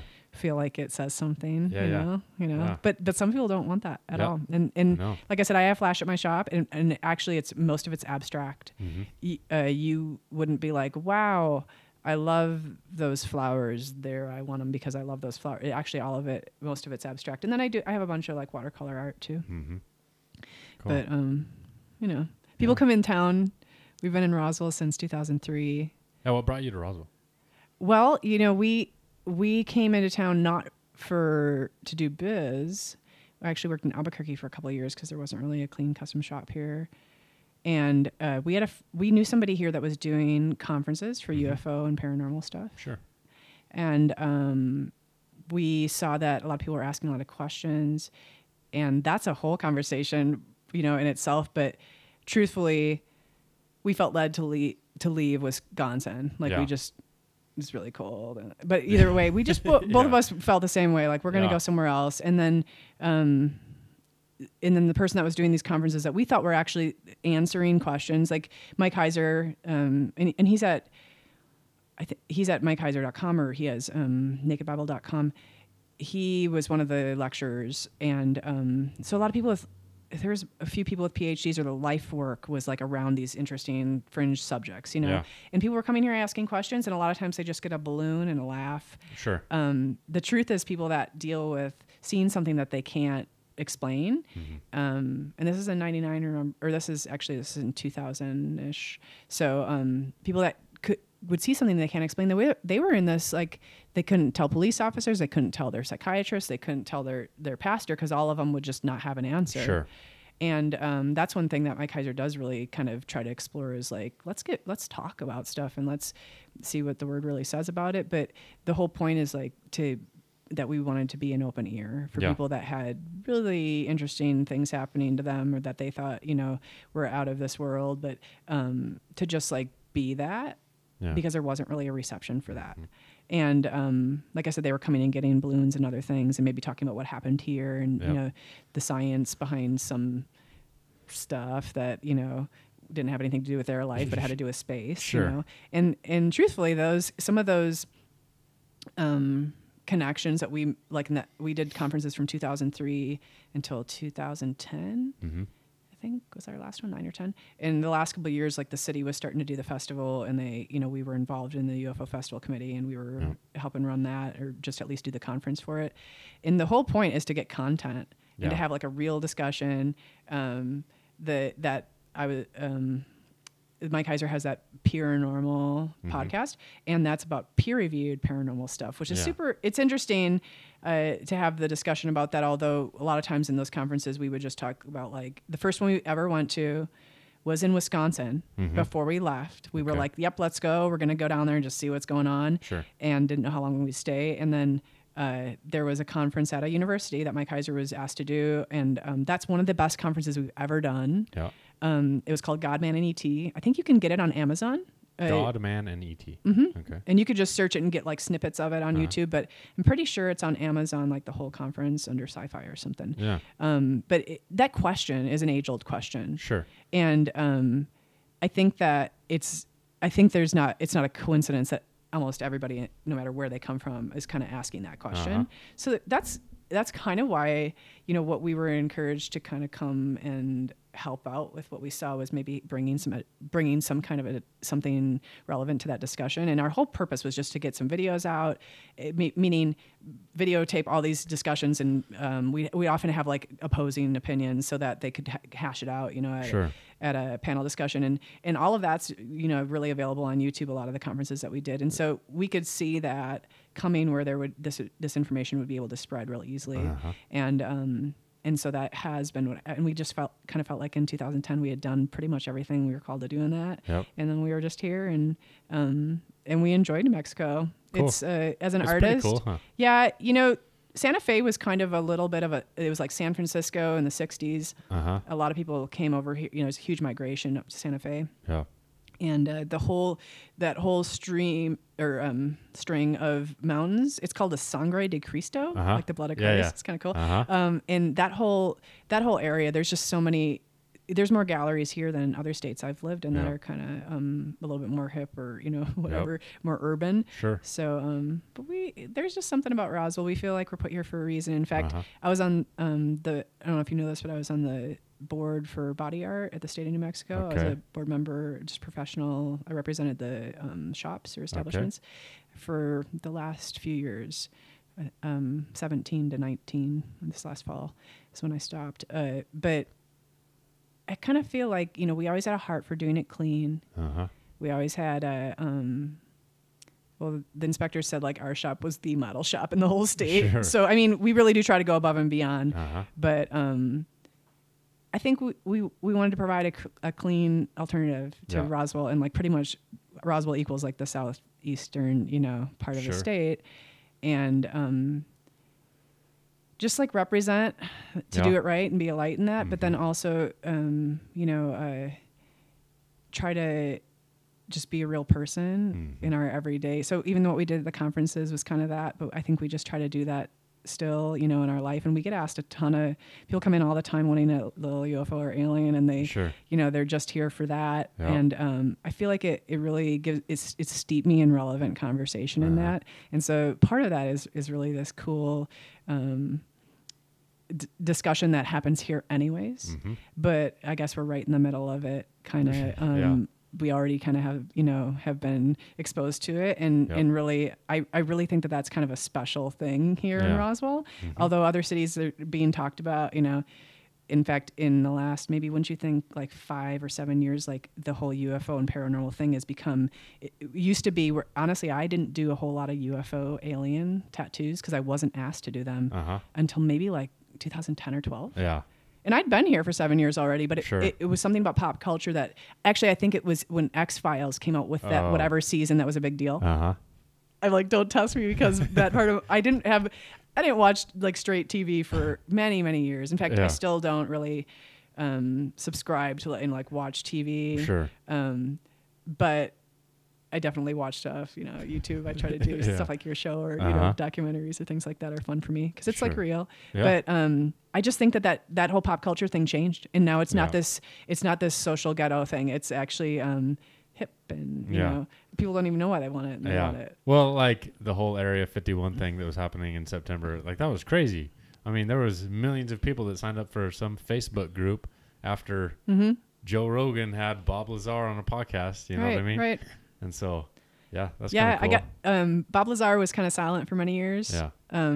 And I was in Scottsdale in 2015, 14, I think. And he was there as his debut, first time he's ever getting interviewed in public since, for more than a decade ago. And I'll just say, man, I didn't get to meet him and shake his hand, but he definitely had like an in-depth interview, and it was it was probably a couple hours long. I do think there's something genuine about him. Yep. I don't think he's trying to pull the wool over everybody's eyes or anything. Mm-hmm. Although the conclusion to there was alien craft that's back engineered and we know it's alien because you name the things why we know it's alien. Yeah. That last part I don't really feel has have any factual evidence. Sure. Because that, that would require a proof of, so you'd have, and I'm not saying, I'm not a skeptic, honestly. I don't have any like, a horse in the race. No. I'm actually, I like saying that I don't know. Yeah. I really don't. And honestly, if I said I did, I think it would make me sound pretty ignorant, So, but that's an interesting thing about, even though it's just the alien UFO thing, a while ago it was like, ooh, abductions, you're off. Yep. It's now become this like actual science, science. There's a real place, and Bob Lazar, and I don't know if you saw what's happening with Tom DeLonge and a little bit, yeah. So there's supposedly this big unveiling that will be happening with that, and there's been people fighting, to make that be on, on a political platform, to make that be exposed. Mm-hmm. But he claims that's going to happen, a different way. Sure. And I think it'll be interesting to keep your finger on that pulse.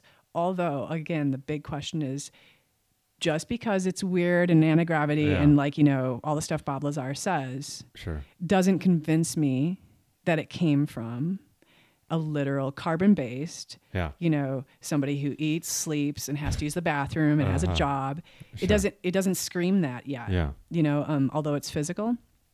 And the more that we have, the more that this like age of internet and everything's out there, the more we see that stuff's been being experimented on. I actually just watched something last night on, they used to pull stuff up with a weather balloonish kind of thing and drop this actual UFO shaped thing and they had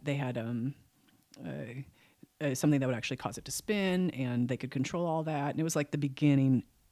Forgive me if this is wrong because you're into drones, but it was like the beginning of that drone idea of where they were using it. And so there's so much that we can prove that isn't in the sky. So like the UFO means it's unidentified, not that it's actually from another planet. Right. And that's a huge separation. Yeah. And here in this city, I know people often will come in the shop, get in the chair, they can't even like keep it in. They're like, so what do you believe? Yeah. And I don't know how you respond to that, but the same thing with tattoos and that stigma. I think the same thing with UFOs and aliens in that kind of conservative or even God fearing or Bible believing, Sure. you know. But if like 90% of the world, maybe that's a little bit over exaggerated now, but like 90% of the world thinks there is something bigger than humans, Sure. and that thing isn't living on this earth with a Yeah. carbon-based body. Yeah. Aren't we talking about aliens already? Sure. Like, I mean, and you can put the word alien or whatever you want on it, but then people get into mortal or mortal, you know? And so I think if it's not a crazy stretch, it's not a new thing. Yeah.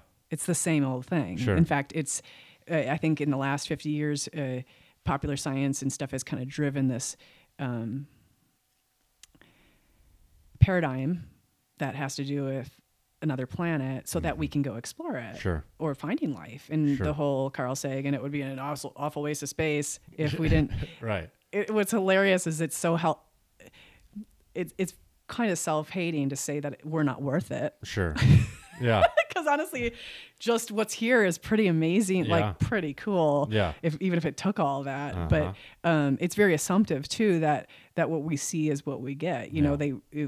we've only gone so far. Sure. And so quantum physics is kind of crashing into that whole scene too. Uh-huh. It's pretty cool that so some of that is like, so if we put all that and say we know, I think it's silly. So it's kind Yeah. of fun to just sort all that out. And people, I guess I'm more in the heart of like talking to people that they feel like it's been something that's changed their life in a negative or positive way or whatever. But Sure.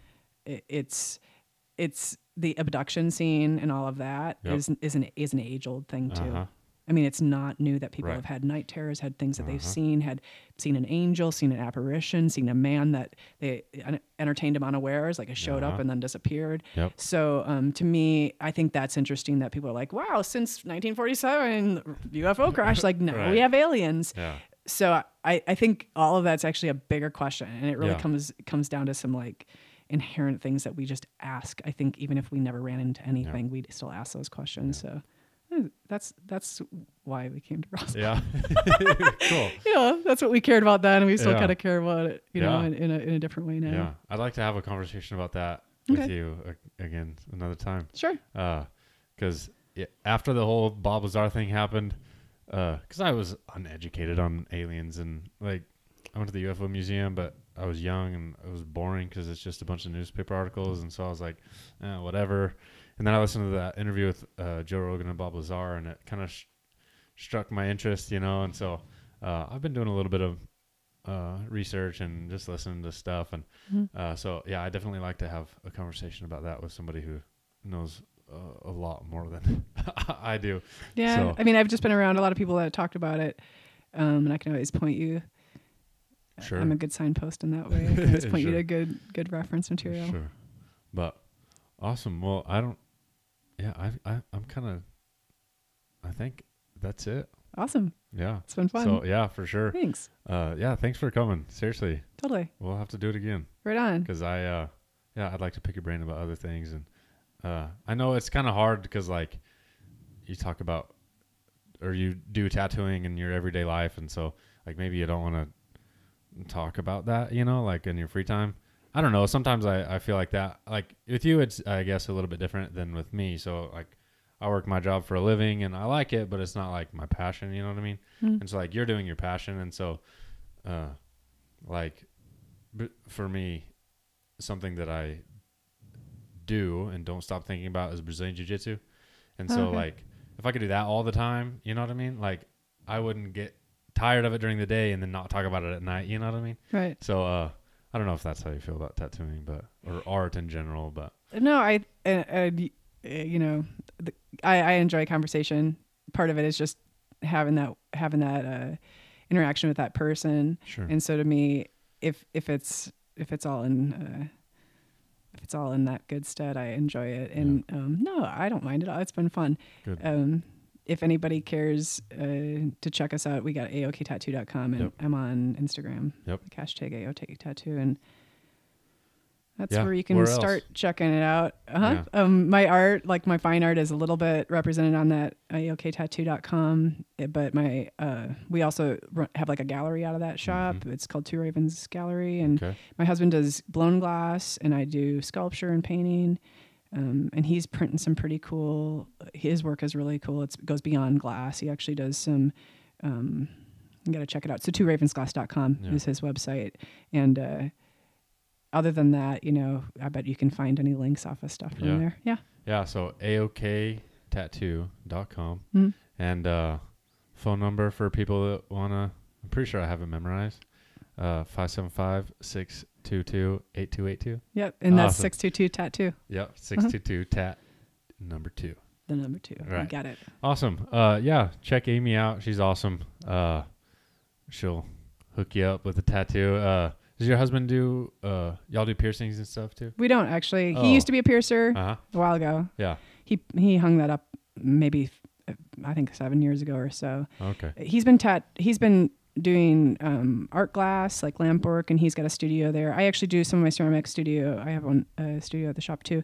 Awesome. So we're at 608 North Main in Roswell, and his work is mostly glass. Mm-hmm. And like I said, in the last few years, he's been doing a new thing with his glass. So he's taking the work and turning it into 2-dimensional. Uh-huh. So he's actually he's printing it on canvas, Oh, and interesting. he's doing some macro photography with it, and so he's doing like pretty much interior, 2D stuff. Yeah. And I've been doing some cool flash, and I guess you just got to come down to the shop to check it out and talk to me about it, because I'm getting a body of work with it, and as soon as I have a really good body, I'll publish that. But anything that I have done in it is all at the shop right now. Awesome. Come on the DL. Yeah. Yeah. But yeah. Cool. So he doesn't do any body art. He just runs and manages a shop, which is a job in itself. In fact, there's no way I really know that I wouldn't have accomplished or be where I'm at in my career without him. Yep. He's pushed me to do what he knows I want to do, even when I wasn't like gutsy enough to just, like I said about the flash and the custom. Sure. And even, I mean, cleanliness, we were always eye to eye with, but we were always kind of, iron sharpens iron on that. And just, I agree with you. Having faith that God will get us through whatever. Owning your own business and running it is never super easy, and you learn a lot as you're doing it. So just knowing that all the things that I struggle through are really just ways to grow and learn and look at it like that as an opportunity. But I'm thankful to have that opportunity.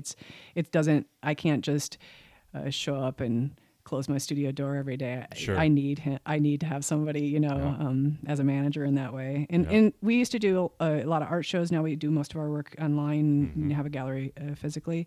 But it was the same when, I kind of play a little bit of his manager too with his art. And so that's Help always each cool other. when someone that actually believes in you, Yeah. they're not making it up. So, but it's a team, definitely. Yeah, it takes a crew. Good.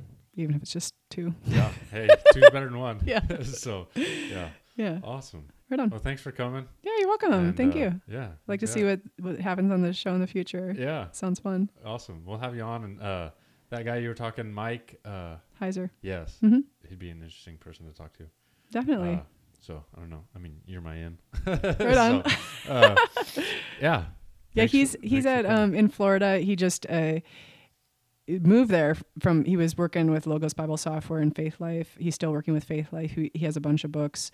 A couple are fictions that kind of cover the paranormal stuff, but they're fictions. So but you learn a lot. It's like you learn a lot in it because most of the stuff in there comes from some kind of real source. Sure. And his new position is down at Celebration Church in Jacksonville, Florida. Okay. And he has a school that they've hired him to be a content producer for this church. And I believe it's called the School of Divinity. And so they actually are teaching like a 2-year course, and it's not an accredited course, but they're actually, he's teaching a bunch of content for anybody Sure. can take that. Yeah. And so that's what he's into right now. Cool. But yeah, like I said, Awesome. you can find him online. Yeah. Yeah. Awesome. Yeah. Thanks for coming. Okay. Have an awesome one. Yeah. You too. We'll see you later. Okay. Good times. Yeah.